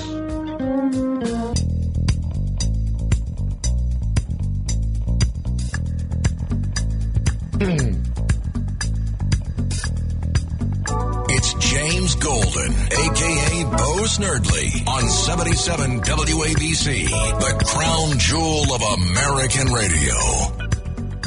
And oh so quickly, here we are at hour number trio, number three. I can't believe it. This is the fastest hour in Saturday media. Plagiarizing. Let us see. This, of course, is the hour that many of you have been waiting for all morning since 7 o'clock when we started, because you get a chance to hear Her Majesty, the one, the only, the most incredibleness, our very own Princess Di. Princess Diana will be with us shortly. There is a lot to this, and we're going to talk a little bit about the immigration stuff that's going on with Princess Di, but there's another story that broke last night from The Hill, that vulnerable Democrats are bucking Joe Biden. They want to keep the Trump order, this Title 42. They want to keep it in place. But what is happening at the borders right now, this new surge coming in, people, I have been warning you. We talked about this with Todd Bensman, who is our co-host of On the Border, the podcast that I do On the Border. And weeks ago, we began talking about what could happen here. We are looking at, if this goes unchecked, up to 6.5 million illegal immigrants pouring into America over the next year. And that number would be the highest surge in a one-year period ever in our history. What it will do to locales around this nation that have to absorb that many illegal immigrants in terms of the services that have to be provided is going to be catastrophic to many local economies. This is all happening. There are some Democrats, especially who are running for the Senate, who are not happy about it at all. You know, by the way, there's also a story out of Kentucky. This is just a quick FYI. The police officer that fired the shot that killed 26-year-old Breonna Taylor has filed a lawsuit. He wants his job back. He was fired. because he fired over a dozen shots into the home on this no-knock raid. He says he acted properly. The police force disagreed. They fired him, but now he's suing. He wants his job back.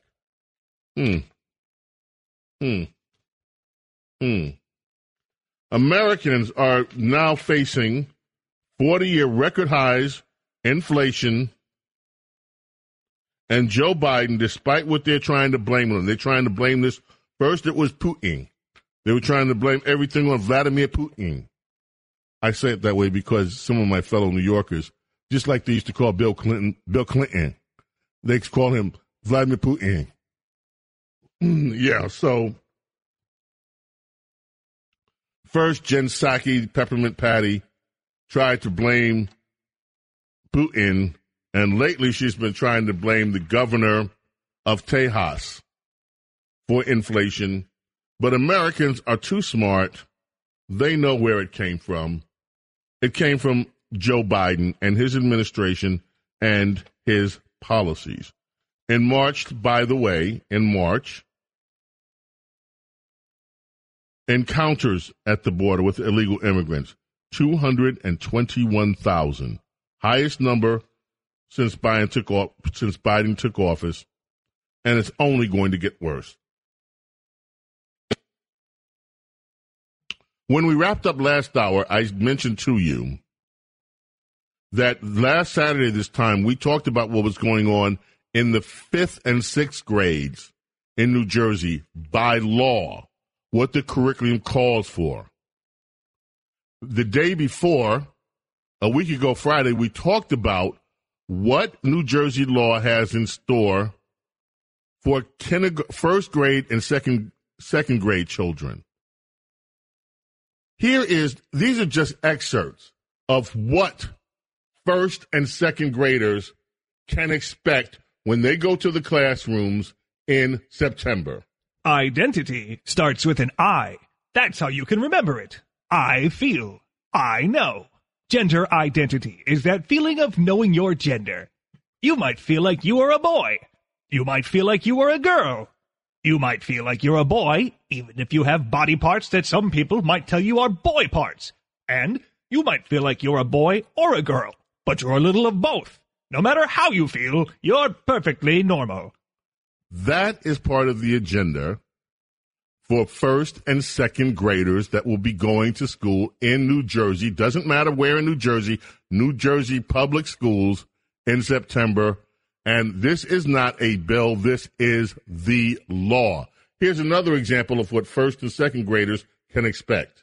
In another document posted online titled Understanding Our Bodies that details a 40-minute lesson, second graders are taught about body parts in graphic clinical terms. Most girls have a vulva, which is the name of the area between the legs. The vulva describes the whole area, including the small hole where urine or pee comes out of, called the opening of the urethra. The hole below that, which is a little bigger and is called the vagina, that is used when a female has a baby. And the hole below that, where a bowel movement or poop comes out of, is called the anus. So a person with a vulva has 3 holes between their legs and a very sensitive little area at the top called the clitoris. For second graders. That's what your second grader is going to be. That's just a sample of it because this particular lesson goes on for 40 minutes. But this is what your second graders, before they even learn how to write cursive script, are going to be taught in schools in New Jersey. Now, we're not through. This is the curriculum as they get a little bit older for 5th graders. The series of sex education videos being used are from amaze.org. They cover topics such as oral, vaginal, and anal sex, STDs, masturbation, transgenderism, HIV, periods, circumcision, virginity, gender identity, sexual orientation, being gay, puberty, pronouns, porn, mental health, erections, rape, and abortion, all aimed at young school children. That's not all of it. More from what 5th graders will be learning in New Jersey schools come this September by law put in place by Democrats and progressives. One lesson plan titled, It's All About the Hormones, utilizes one of the videos from Amaze called Puberty and Transgender Youth. Whether you identify as male, female, genderqueer, or something else, you're perfectly normal, and there are lots of ways to manage puberty so that it can be a fun, exciting time rather than a scary or stressful one, the video asserts. Yeah. So you see, it's not just Florida. By the way, there are courses like these popping up in liberal states and blue states all around the country. Oregon, Washington State, they have their own curriculums to deal with. Of course, you understand what has happened in Florida. And in Florida, there are defiant teachers now on TikTok saying they're going to do what they want to do anyway. Screw the law. But this is what's happening in American schools. Never mind teaching kids the skills that they need to compete in an increasingly technological society where reading, writing, and understanding conceptual frameworks are going to be more vital than ever before. This is what children are learning in schools. And by law, you just heard what New Jersey will be teaching students come September, unless you parents in New Jersey make enough noise and tell these wacko liberals they have to stop this. James Golden with you here, Bo Snerdley, a.k.a. Bo Snerdley, on WABC Talk Radio 77. It's almost time for the Princess of Policy, Diana Mee. Don't go away. Coming right back. Talk Radio 77 WABC. Welcome to the golden age of radio.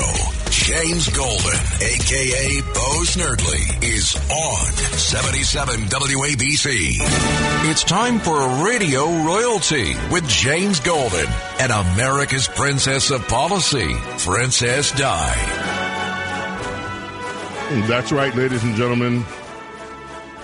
She stands alone on the high precipice of America's favorite political observer, political pundit, political commentator.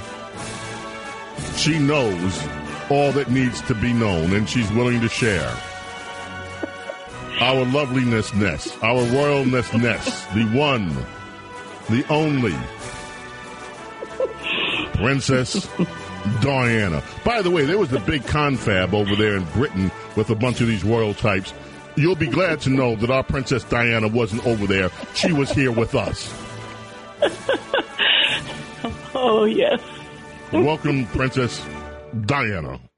Thank you, Sir James. I always appreciate hearing your voice on a weekend morning, especially Holy Weekend. And it sure is, and thank you. And I'm sorry to have to ruin the mood of blessed and holiness, but we forgot to play one of the bites of New Jersey curriculum that's coming up for the fifth graders. So I'm going to intrude upon your time and play it for you and play for everybody else, just so you know what's coming to New Jersey by law. One video titled Masturbation, Totally Normal, graphically details children pleasuring themselves a few times a day, and that it is a physically safe way to express sexual feeling. A boy in the video is seen dropping his underwear and then masturbating under a blanket before grabbing a tissue. The same video shows a young girl narcissistically acting like she's in love with herself. Yeah, that's New Jersey. Unbelievable. Yeah, I don't know what's more unbelievable, several times a day or just the whole idea of the never mind. The whole curriculum several times a day. Yeah, right. Well, this is the information that parents are learning about, not only in New Jersey, but all over the country. And this has been a move deliberately kept secret and under wraps, so to speak, by the teachers, unions, and the left. And this burst into public view, as you had mentioned earlier in the show, starting in Virginia before the election and in the Virginia debate, gubernatorial debate on September 28th, 2021. This is the key quote when the candidate, Republican Glenn Youngkin, said, "I believe parents should be in charge of their kids' education." And the Democrat candidate shot back, Terry McAuliffe, "I don't think parents should be telling schools what they should teach." In a nutshell, that is the battle right now all across the country. And for once, thanks to parents getting involved, the Republican Party is engaged in a culture war. And this must be fought. This is the line that cannot be crossed. And we need to get on the battlefield on this. And unfortunately, the left is not backing down either. And even though they are taking some losses, including the Disney situation, they are not going to back down. The left never has, as long as I've been alive, and they are not about to back down. They can only be defeated politically. Well, let me ask you about the article that was in National Review today, headline DeSantis Stomps on Mouse, which is an interesting headline. Apparently, Disney has figured out they better shut up about this if they want to hold on to their subscribers or their audience. Do you think this is a real thing, or is something not? Well, you know, that's a National Review take on a Wall Street Journal piece, and they base the entire Disney throws in the towel argument on the fact that Disney did not offer a quote to the Wall Street Journal. I don't think that you can make a larger point based on the fact that they didn't get back to the Wall Street Journal with a quote. I think that is way too early to say that Disney is backing down, because their employees are not backing down, and the pressure the employees are putting on Disney, the corporation, they're worried about losing, according to the Wall Street Journal, they're worried about losing their creative force in their employees, who are very much on this battlefield. So I'm not sure that the National Review is correct that Disney is throwing in the towel, but it is true that they are letting the Wall Street Journal know this was not a quote, but it was basically insiders say that some executives have expressed disappointment that Disney has become politicized.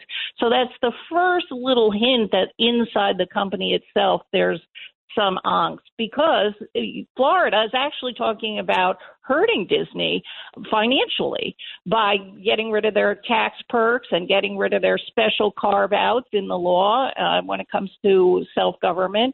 And also, this was the big one, basically is meddling with copyright. Every time this has been sort of just standard, let's get rid of the rules for Disney to keep their copyright on the actual Mickey Mouse. And every, so often this comes up for renewal, and it's just handled rubber stamped. Now, all of a sudden, Republicans in Congress are saying we're not going to renew their copyright. Now, that would be a financial torpedo on the company. So that may be one reason they have started to go quiet. But I think it's too early to say that Disney has backed down. Let me explain this copyright thing in a little bit more depth. I have some knowledge of it, not maybe lawyerly knowledge of it, but some. If you're a songwriter, if you're a producer of intellectual property, you have to fill out some forms, Library of Congress and blah, blah, blah. You send it in with some dough, and then they say, okay, you own the copyright. But when you have copyrighted material, you have a period where it stays with you for 28 years. That's the original. It used to be the original term of your copyright. Then after that, you can apply for an extension. So for another 28 years, you or your estate can own the copyright. After that, it is supposed to go to public domain. So what is happening now is that Disney's been able to hold on to this copyright for the rodent that they built their kingdom on for all these years. But what Republicans are saying is, we're not going to keep extending this and giving you a carve-out on this copyright if you keep this stuff up, which means that anybody could use the rodent for whatever they wanted to use the rodent for if this were to happen. And that would be disastrous for the rodent empire. So that's why that makes such a big difference. Now, how does this stuff work in the real world? If you notice, folks, you'll notice, especially those of you who like jazz, there are so many records now that are being sold at a cheap discount if you wanted to go buy the CDs or you wanted to buy the digital music of stuff where the copyrights have run out. A lot of the bebop material that was originally copyrighted, the copyrights have now expired. So what these record labels are doing right now, they're trying to sell as many as they can while they still own the copyrights before the copyrights go to public domain and anybody can reprint these records. That's an example of what happens. So with Disney, this is a real serious issue. This could yes, and it is due to expire at the end of 2023, the latest extension, which is right around the corner. That is not, I mean, so the lawyers within the Disney company are probably scrambling to try and figure out how to save this, and that may be the main reason for the sudden quiet. Mm-hmm. Now let's talk about Governor Abbott, the guy that was the laughingstock before the buses started showing up in D.C. with illegal immigrants on them. And then, of course, this massive truck jam down at the border. Now, the way that the mainstream media is presenting this is, oh, Abbott's caved in. He took a little criticism and he gave in. But Abbott did not necessarily give in without getting nothing for his efforts, did he? Well, that is exactly right. The headline reads, Abbott ends stepped-up inspections of trucks at border that snarled trade. It was a nightmare because the governor is really inspecting every commercial vehicle. And it really was a nightmare for truckers trying to just get across the border. And so he did get a lot of criticism within the state, even, of course, among Republicans, even though this was an important marker to lay down. So the headline reads that he caved after a week. However, if you read the details, you know, and you read some other pieces, it turns out that he was actively, the governor of Texas was actively negotiating with 4 or 5 governors in Mexico to get them to step up their own security arrangements on that side. So while he created this snarled traffic was the leverage he used to get the governors in Mexico, 4 or 5 of them, to cry uncle. And so they have made it's almost like little treaties that the state of Texas has made with several Mexican governors who are saying that they will increase security along the border and guard the low water crossings. And Abbott has held back, basically saying if they don't hold to their bargain, he's going to reinstitute these onerous inspections. So it looks to me like, now it remains to be seen, but it looks to me like Abbott got something very important from Mexico. And he's also not caving and saying that he's surrendering. He's saying he's going to bring it back if they don't do what they're agreed to. That is stunning because it is not going to ever be presented in the mainstream press that he has a victory where President Biden has done nothing. But that is expend. He's actually negotiating foreign policy, which, by the way, could, as far as I'm concerned, be protested in the courts by the Biden administration if they dared. I don't think they dare do a thing about this. Well, we'll see because they're litigating almost everything else, so it wouldn't be a surprise if they started taking this to court. But the interesting thing is that Abbott is still sending busloads of quote-unquote migrants to D.C. The third one arrived, I believe, yesterday. So this, which was called a publicity stunt by Peppermint Patty, Jen Psaki, turns out that she's right in that it's public, whereas the things the Biden administration are doing, these secret flights, they're secretive. They're stealth stunts. And there's this, as you say, well-coordinated people moving or human trafficking moving by the Biden administration from the border to all points in America. And so I would much prefer, quote-unquote, publicity stunt in something that's being public and above board and announced and declared by the governor of Texas rather than this secret con job that the Biden administration is doing to the rest of us. Okay, moving on to the Senate and to the House. Chuck Grassley says Republicans are not going to repeal Obamacare if they recapture the Senate. And then the other day, we got cut short by time with Kevin McCarthy losing now apparently some of the rhinos, and we didn't have a chance to talk about that. Why don't you give me your impression about both of them? Grassley, there's going to be no repeal of Obamacare, and Kevin McCarthy, if he becomes Speaker, has a potential to lose rhinos in his caucus, and Politico is really upset about that. They think it's going to be the end of, I guess, moderation in the House. I'm sorry.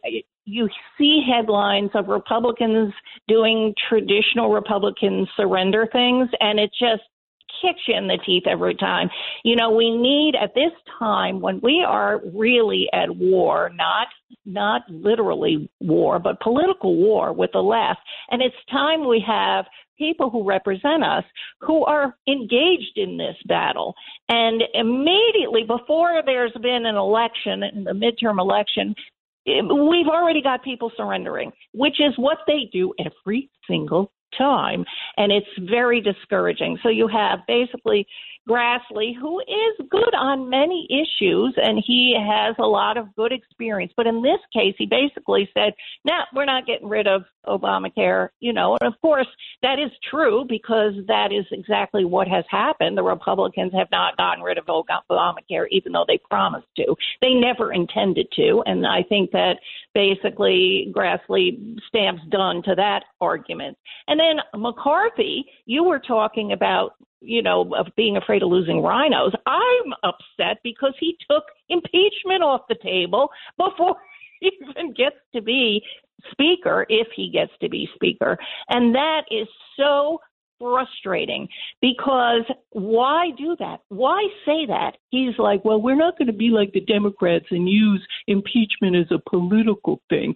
Well, it is political. It's always been political. That's the whole point of impeachment. It is a political remedy for when there is a problem at the executive level. And for McCarthy to come out the box basically saying, we're not going to use the biggest card we have is just standard operating procedure for the Republican establishment. And, of course, I am hoping he gets enough blowback that he changes his mind. Well, there are many others, some of them in the caucus, who hope that he's not the Speaker. Yes. But I don't think that's realistic. I think that he is going to have the votes and he's going to be the Speaker. So I hope you're right that he gets a lot of blowback. Princess Di, as always, incredible analysis of the news. We love you. We appreciate you so much. Love you too, Sir James, and see you next time. Thank you. Ladies and gentlemen, that is Princess Di. We're going to head to a break. Got a quick surprise for you on the other side of the break, and then we'll continue with your calls. Don't go away. Talk Radio 77 WABC. Bo knows politics. And so much more. A true connection to real New York on 77 WABC. On WABC, Talk Radio 77, this, ladies and gentlemen, is Seal. From his debut album, Seal Must Be a Little Crazy. That's what he goes there for, is to unlock the door. Well, those around him criticize and sleep.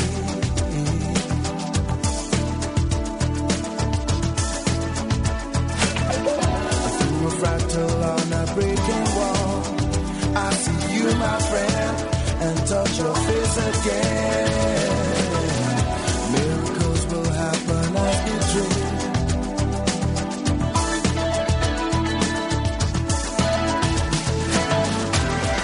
We're never gonna survive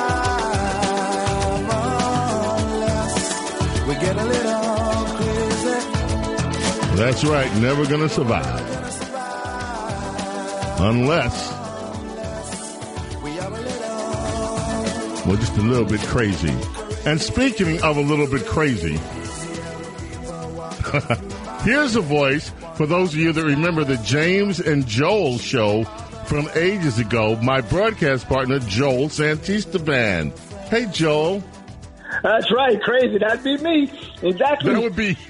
Yep. You can look up the word crazy in the dictionary. You see my face. So, Joel, good, man. I got a text from you during the show, and you had our old picture, and I never knew that you had inscribed it the way that you did. You sent it to your mom. What did you write to her on our picture? I took a picture. I said, to mom and dad, I said, well, it's not pro bowl. I go, but it's fine nonetheless. I said, it's actually harder because I got to work with him. And then I put an arrow towards you. And it was hard. Yes, I know. It was great. It was funny. Just, I thought you'd get a kick out of that. I'm moving my mom right now. She's going from one apartment into my old apartment, and I moved further north, so I'm in Hyperluxo, a little closer to Wellington. So I'm going through this transition, and so I came up with that picture. Because wait a minute, Joe, you're transitioning? Well, transitioning to 2 bedrooms or 3 bedrooms to another community. That's all. I'm just transitioning over. What, is that not a word we could use today? What's going on? Because I'm wondering, man, if you're transitioning, this is news to me. Oh, yeah. No, but I will. I actually don't know. You know what? Breaking news for you, James. Your show is going to be the first to know about it. Everyone's going to. I'm going to let it out now. And breaking news is that for me, another surprise came yesterday in the mail. My son and my daughter-in-law. I'm going to be a grandfather for the first time. Oh my gosh, Joel! Breaking That's news, terrific. Yep. I got it in. No, they really surprised me. They sent like my old when I was a kid, all my baseball and football doings and articles, whatever, in an album, and they sent it to me, and I get it in the mail. I'm thumbing through the album and some of this old stuff. I said, yeah, okay, that's cool. But then I opened up a page, and they had a sonogram picture of her where she is now. She's 11 weeks in, and then a little sign there, hey, Grandpa, get ready to watch some NFL playoff games with me. And I'm like, whoa, and it just kind of just totally threw me, and I'm re-energized. I got to be honest with you, James. It totally re-energizes you. Wow, Joel, that's terrific news. Yeah, it was really exciting, and I'm looking forward to it. So she's doing God willing in November, and that'll be a whole nother chapter right there to deal with. Yeah. So tell us about your transition, Joel. Are you going to be like a girl, or what are you doing here with your transition? No, I'm trying to keep it clean. I cannot. I know it's a crazy world. I don't know anymore. I don't know. I just try to smile. I wave at people. I don't try to look and say, what did I just pass? I don't try to say those things. I keep it to myself because I've been in some situations, James. It's been difficult for me. I don't really know sometimes what I'm actually seeing here, and I don't want to comment, but it's a lot of changes there, and I just kind of go with the flow. I said, all right, I'm going to try to stick with what I know. Let me hang out with the football players. Let me do certain things. Keep me out of trouble. But I'm loving that's Florida. right. Keep it busy, guy. I'm loving it down here, though. I do love it since I left in 2016, and it's been wonderful down here. And I'm busy. I've been volunteering for the Special Olympics. I volunteer for Grassy Waters Nature Preserves and stuff. I've coached football down here, so I'm keeping busy, and I'm enjoying it. Oh, wow. Joe, look, it's terrific to hear your voice. Thank you and it's always good to hear your voice. That's Joel Santisteban. This was the James and Joel show. We used to be on every Saturday night here on WABC, and then I used to do my own show without this guy on Sunday because I had to recover from Saturday. I don't blame you. I know. You can only take so much. I can only take so much. Shut up, Joel. Well, congratulations, Grandpa Joel, and I look forward to seeing pictures of your newborn as soon as you have them. Yeah, you got it, James. God bless, man. Love you, man. Love you too, buddy. That's Joe Santisteban, everybody, from James and Joel Show here. Memory Lane on WABC Talk Radio 77. Let's head to the telephone. Let's start in Rockland County with Ernest. Ernest, welcome. What's on your mind this morning? James Treasure Golden, good morning, sir. You are a treasure. Thank you. Indeed. And I just want to say, please give that man a happy pill because he is overwhelming. And I'm driving. When I heard you say transition, I almost went off the road. You are fast, sir. Here's all I wanted to say. It's really important. Our forefathers were geniuses when they set up the free enterprise system. You mentioned copyright. And when you have a birth certificate, your name is copyrighted. That's yours forever. And your trademark is your hands, whatever you touch and put your thumb seal on. That's your thumbprint is your seal. And any tools you use is patents. That's copyright, trademark, and patent. That's our entire free enterprise system. So when you say copyright or when you say your name is copyrighted and nobody can speak against you. And that's called calumny. And that's the situation we're in. Everybody's committing calumny, speaking about people's names. And you're copyrighted, so you're protected. Nobody can do that. And you can sue them for talking ill about you. And people need to wake up to that and start suing for saying I'm something and not having proof. So you're a treasure, sir, and thank you for mentioning that. But copyright is the most important thing in the world, and you own that, and nobody can take it forever. Thank you for the call, Ernest. So appreciate that. Let us go to Eric in Manhattan. You're on with James Golden, a.k.a. Snerdley, WABC Talk Radio 77. Thanks for waiting, Eric. What's on your mind this morning? No problem. Thank you for taking my call, and it's an honor to talk to you. I had a question about the child grooming, but first I wanted to correct your very angry caller. The American Indians prefer the term American Indian because they know there's a lot of Native Americans around. If you were born here, James, you're a Native American. I'm a Native American. You know, I'm Spanish by way of Cuba, my ancestors. But I don't sit around stressing and eating myself up about what happened to the Taino Indians in Cuba. You know, I try to live in the now. And he's going to burn himself out with that hate. You know, and even the American Indians, they talk about a time of tribulation when then the enemies of humanity are returning, something like that. But they still talk about charity towards us city folk and that they would help us in that time of need. So I say forgiveness is the way, you know. The Bible, I think it's supposed to be thou shalt not murder. And it was a mistranslation. So vengeance is mine. That's just to protect us. You know, I've been coming back to God, but that's to protect our soul. Let God take care of it, you know.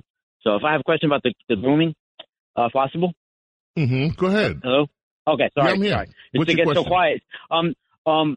I've heard from someone that's very right about a lot of stuff usually, and they have these sources, I don't know, that they're trying to normalize child grooming because there's been so much child molestation going on. They're trying to, I don't know, somehow, get out of it. You know, there's a documentary called, go ahead. I don't know what you think about it. I was asking your opinion. There's a documentary called Open Secret.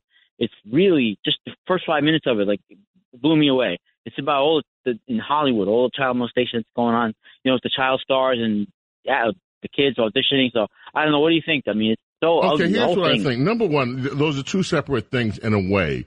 First of all, we've been hearing about the incredible amount of alleged child molestations and perversion that have been going on in Hollywood for years. I don't know that there's any proof of it, and I don't like to slander people. I don't like to say that this is definitely true when I have no information that things are not. When I have no information to judge whether things are true or not. So I will just say what I know is that we have been hearing allegations that there has been rampant child molestation and other perversions in the Hollywood communities for many years. I would be interested to see, and I'm sure the rest of us would, if these allegations one day are brought out and we actually can have some factual information to buttress these allegations. Now, as for grooming, the left is in a tizzy over the term. There have been a spate of articles in the mainstream press about how right-wing Republicans came up with this term grooming, and the LGBTQ plus communities are outraged by it because gay teachers think they're being marginalized and they're being accused of being pedophiles, when in many cases, when that's not the case. I would say this. There have also been videos available on TikTok, on Instagram and other places where you can see teachers in their own words describe how they are indoctrinating children to believing there are many genders and to conform to this idea that it is a normal behavior pattern. That is grooming, okay? Whether they like it or not, these individual teachers I'm talking about. I think that we should keep in our hearts the openness to understand that there are teachers who are gay, who are not interested in grooming kids, who are not pedophiles, who are just teaching because they love teaching. And I don't want to smear everybody with a broad brush. We have no way of knowing how many people are involved in this quote-unquote grooming and how many teachers that are gay are teaching and will comply with the law. And by the way, the law in Florida doesn't just indicate that only gay matters should not be discussed with kindergartners through third graders. It's all sexuality.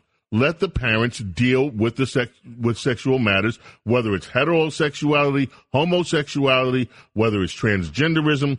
These discussions belong in the home with the parents, not at school. And that is what most of Floridians happen to agree with, according to the polls, that most people, not just in Florida, actually, but it turns out in Florida, most people agree with the law, including Democrats and Republicans. And on a broader level, it is also Americans that in the majority of Americans think that these laws are good. But again, I don't want to smear people, and I don't want to get into that.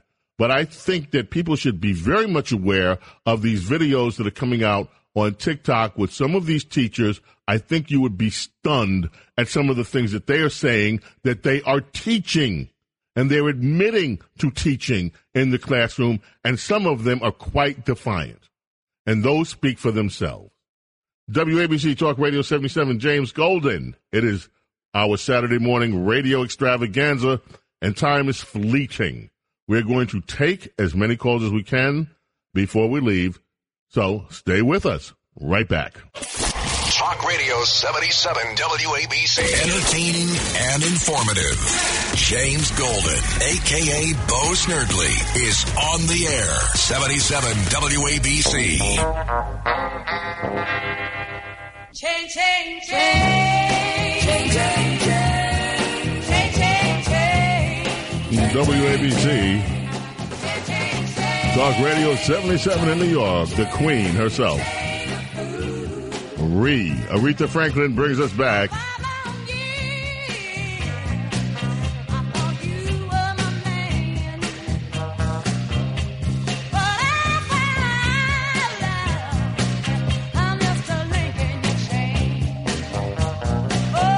Yeah, Diego, that was a great choice.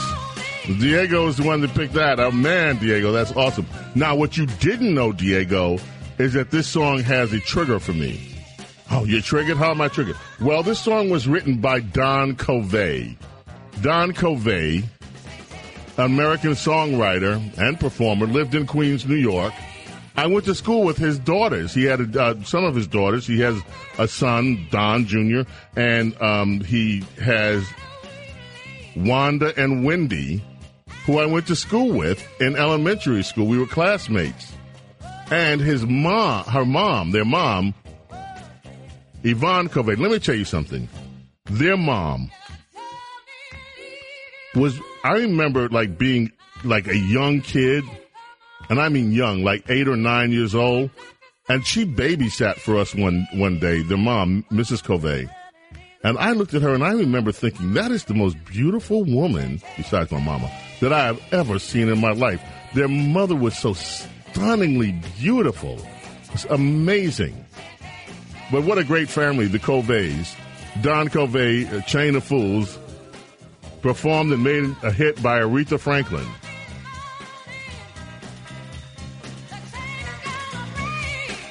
Let's head back to the telephones. Minnesota. Dom, welcome, WABC Talk Radio 77. Hey, Hey, Joe, this quick question here. If the New Jersey sex education law is so great for kids, my question is, why is Phil Murphy asking the kids to hide it under the blanket? That's my first question. Because they know. Because they know what they're doing. And it deserves to be hidden. Otherwise, the outrage will pour out. And that's what's happening now. Parents are just now learning about this, and they are outraged. What's up? You said you had something else, Dom. Yeah, that's a rhetorical question. So Garner Murphy was the president of the Hasty Puddings Theatricals at Harvard, which is a cross-dressing group of comedy actors. I'm not, raining on them, but I was calling to give you a slightly different perspective from the First Nations guy who called. Yeah. Thank you for taking this call and staying with it with incredible patience and you commanded because you had a great teacher. And I'm a teacher, and I had to get that out. You had a fantastic teacher, and you are every bit or even better than your teacher. So you're setting a great example. You're setting a great example for how we, the people, should be as a society. I wish on Easter Sunday we could clone a Washington or a Lincoln or a Jefferson. We could start a Go Find Me page, and I'll bet you a lot of little Elon Musks would come out of the woodwork. And that's what I wanted to say. But I have hope for our country, but I think people like you should be in the forefront. And I am surprised, I've been a teacher for 33 years, and I guess just really marveled at your patience in taking that gentleman's call from the First Nations. A lot of talk show hosts would have exploded. But I thank you for demonstrating how we should be as a society and a culture and a nation. I really appreciated your call. Thank you. I really appreciate yours. Time's running out. I'm going to grab some other callers, Don, but thank you. Your words mean so much to me. I appreciate it. Let's go to Staten Island and visit with Eddie. Eddie, welcome, WABC. Hi, James. I've been listening to you for so long. I appreciate the way you stand up and answer the questions in such a right manner that everybody understands. The guy who called you early in such anger, I tell you, he doesn't realize the amount of people that come to this country because despite what liberals say, this country is the land of opportunity for everybody. With that said, a lot of people already took away my thunder. But with that said, I'll transition into this. The thing about young kids being taught sex is so wrong. And I speak as a person who many years ago was raped. I was 6 years old, and I know when it happened in 1963, of course, shortly thereafter, Kennedy was assassinated. It was the hardest thing for me to live with all my life, and it wasn't until about 5 years ago that I revealed it to people in my company, which is why I behave the way I do. I encourage anybody who suffered with this, find somebody, tell them what happened when you were a kid, and let it out. The people who did this to me and 13 other children at that time were punished by the community when the parents found out, because I was in the hospital for a long time.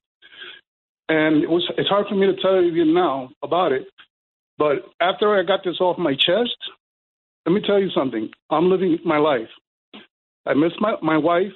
I told her before she died what happened to me, and then she understood why I was the way I was, why I was so protective of my children. Watch your children. Watch how they interact. And if they're quiet, they look away, talk to them. They're hiding something that they want to tell you. That's why you should never shut off your kids. James, I can't tell you how much I appreciate you bringing this to light. It is important that no pedophile ever gets a chance to get close to an innocent child. A child needs to grow up as a kid, live his life, and become a great American. And that's worldwide. Eddie, God bless you, my friend. And those of us here who hear you, we're touched. I know I am.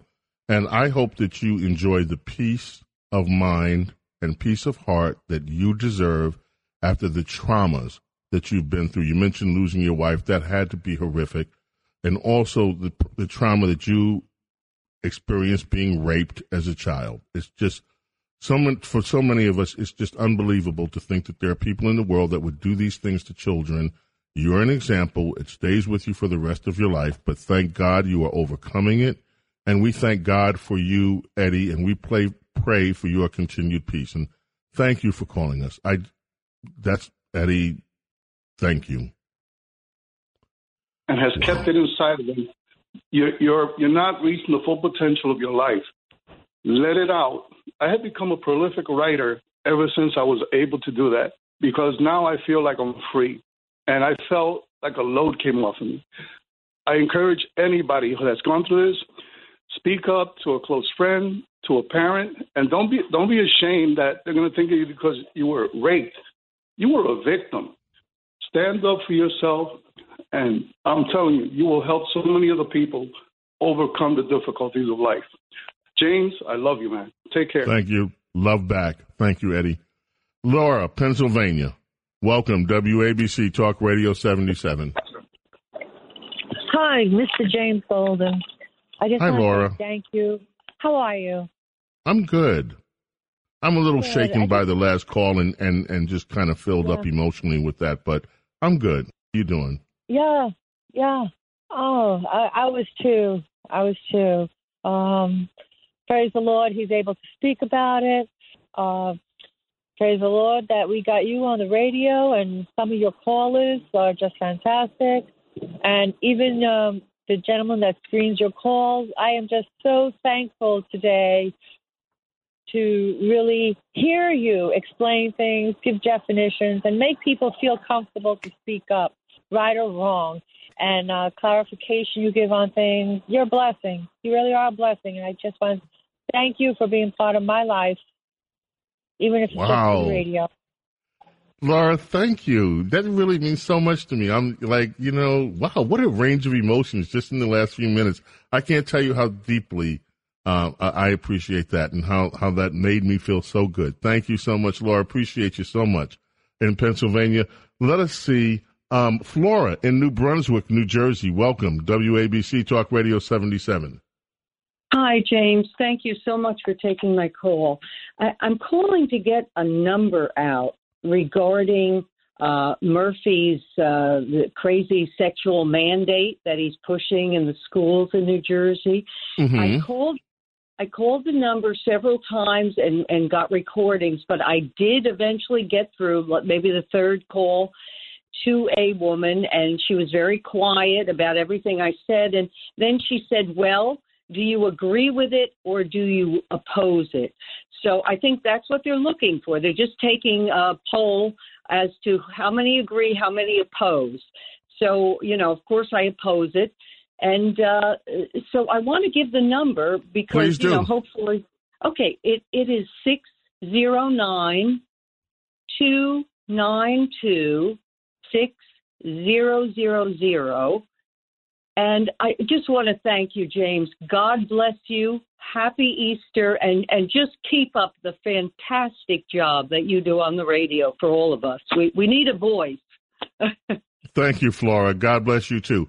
Listen, folks, we are coming to a close in the program, and I just want to just take a special moment. Today, this weekend is a rarity, apparently. This is one of the rare times that Passover, Ramadan, and, of course, Easter happen in the same time frame. They're all happening right now. Easter, of course, tomorrow.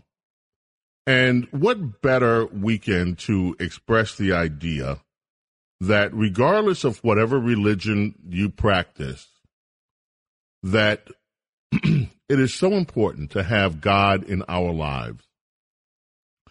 I do believe that most of what afflicts America is not a disease of the mind, but a disease of the heart and the soul, that we do have the ability, through the way that we live and communicate with others, to help be a part of change and the change for good. And I do believe we are in a battle of good over evil.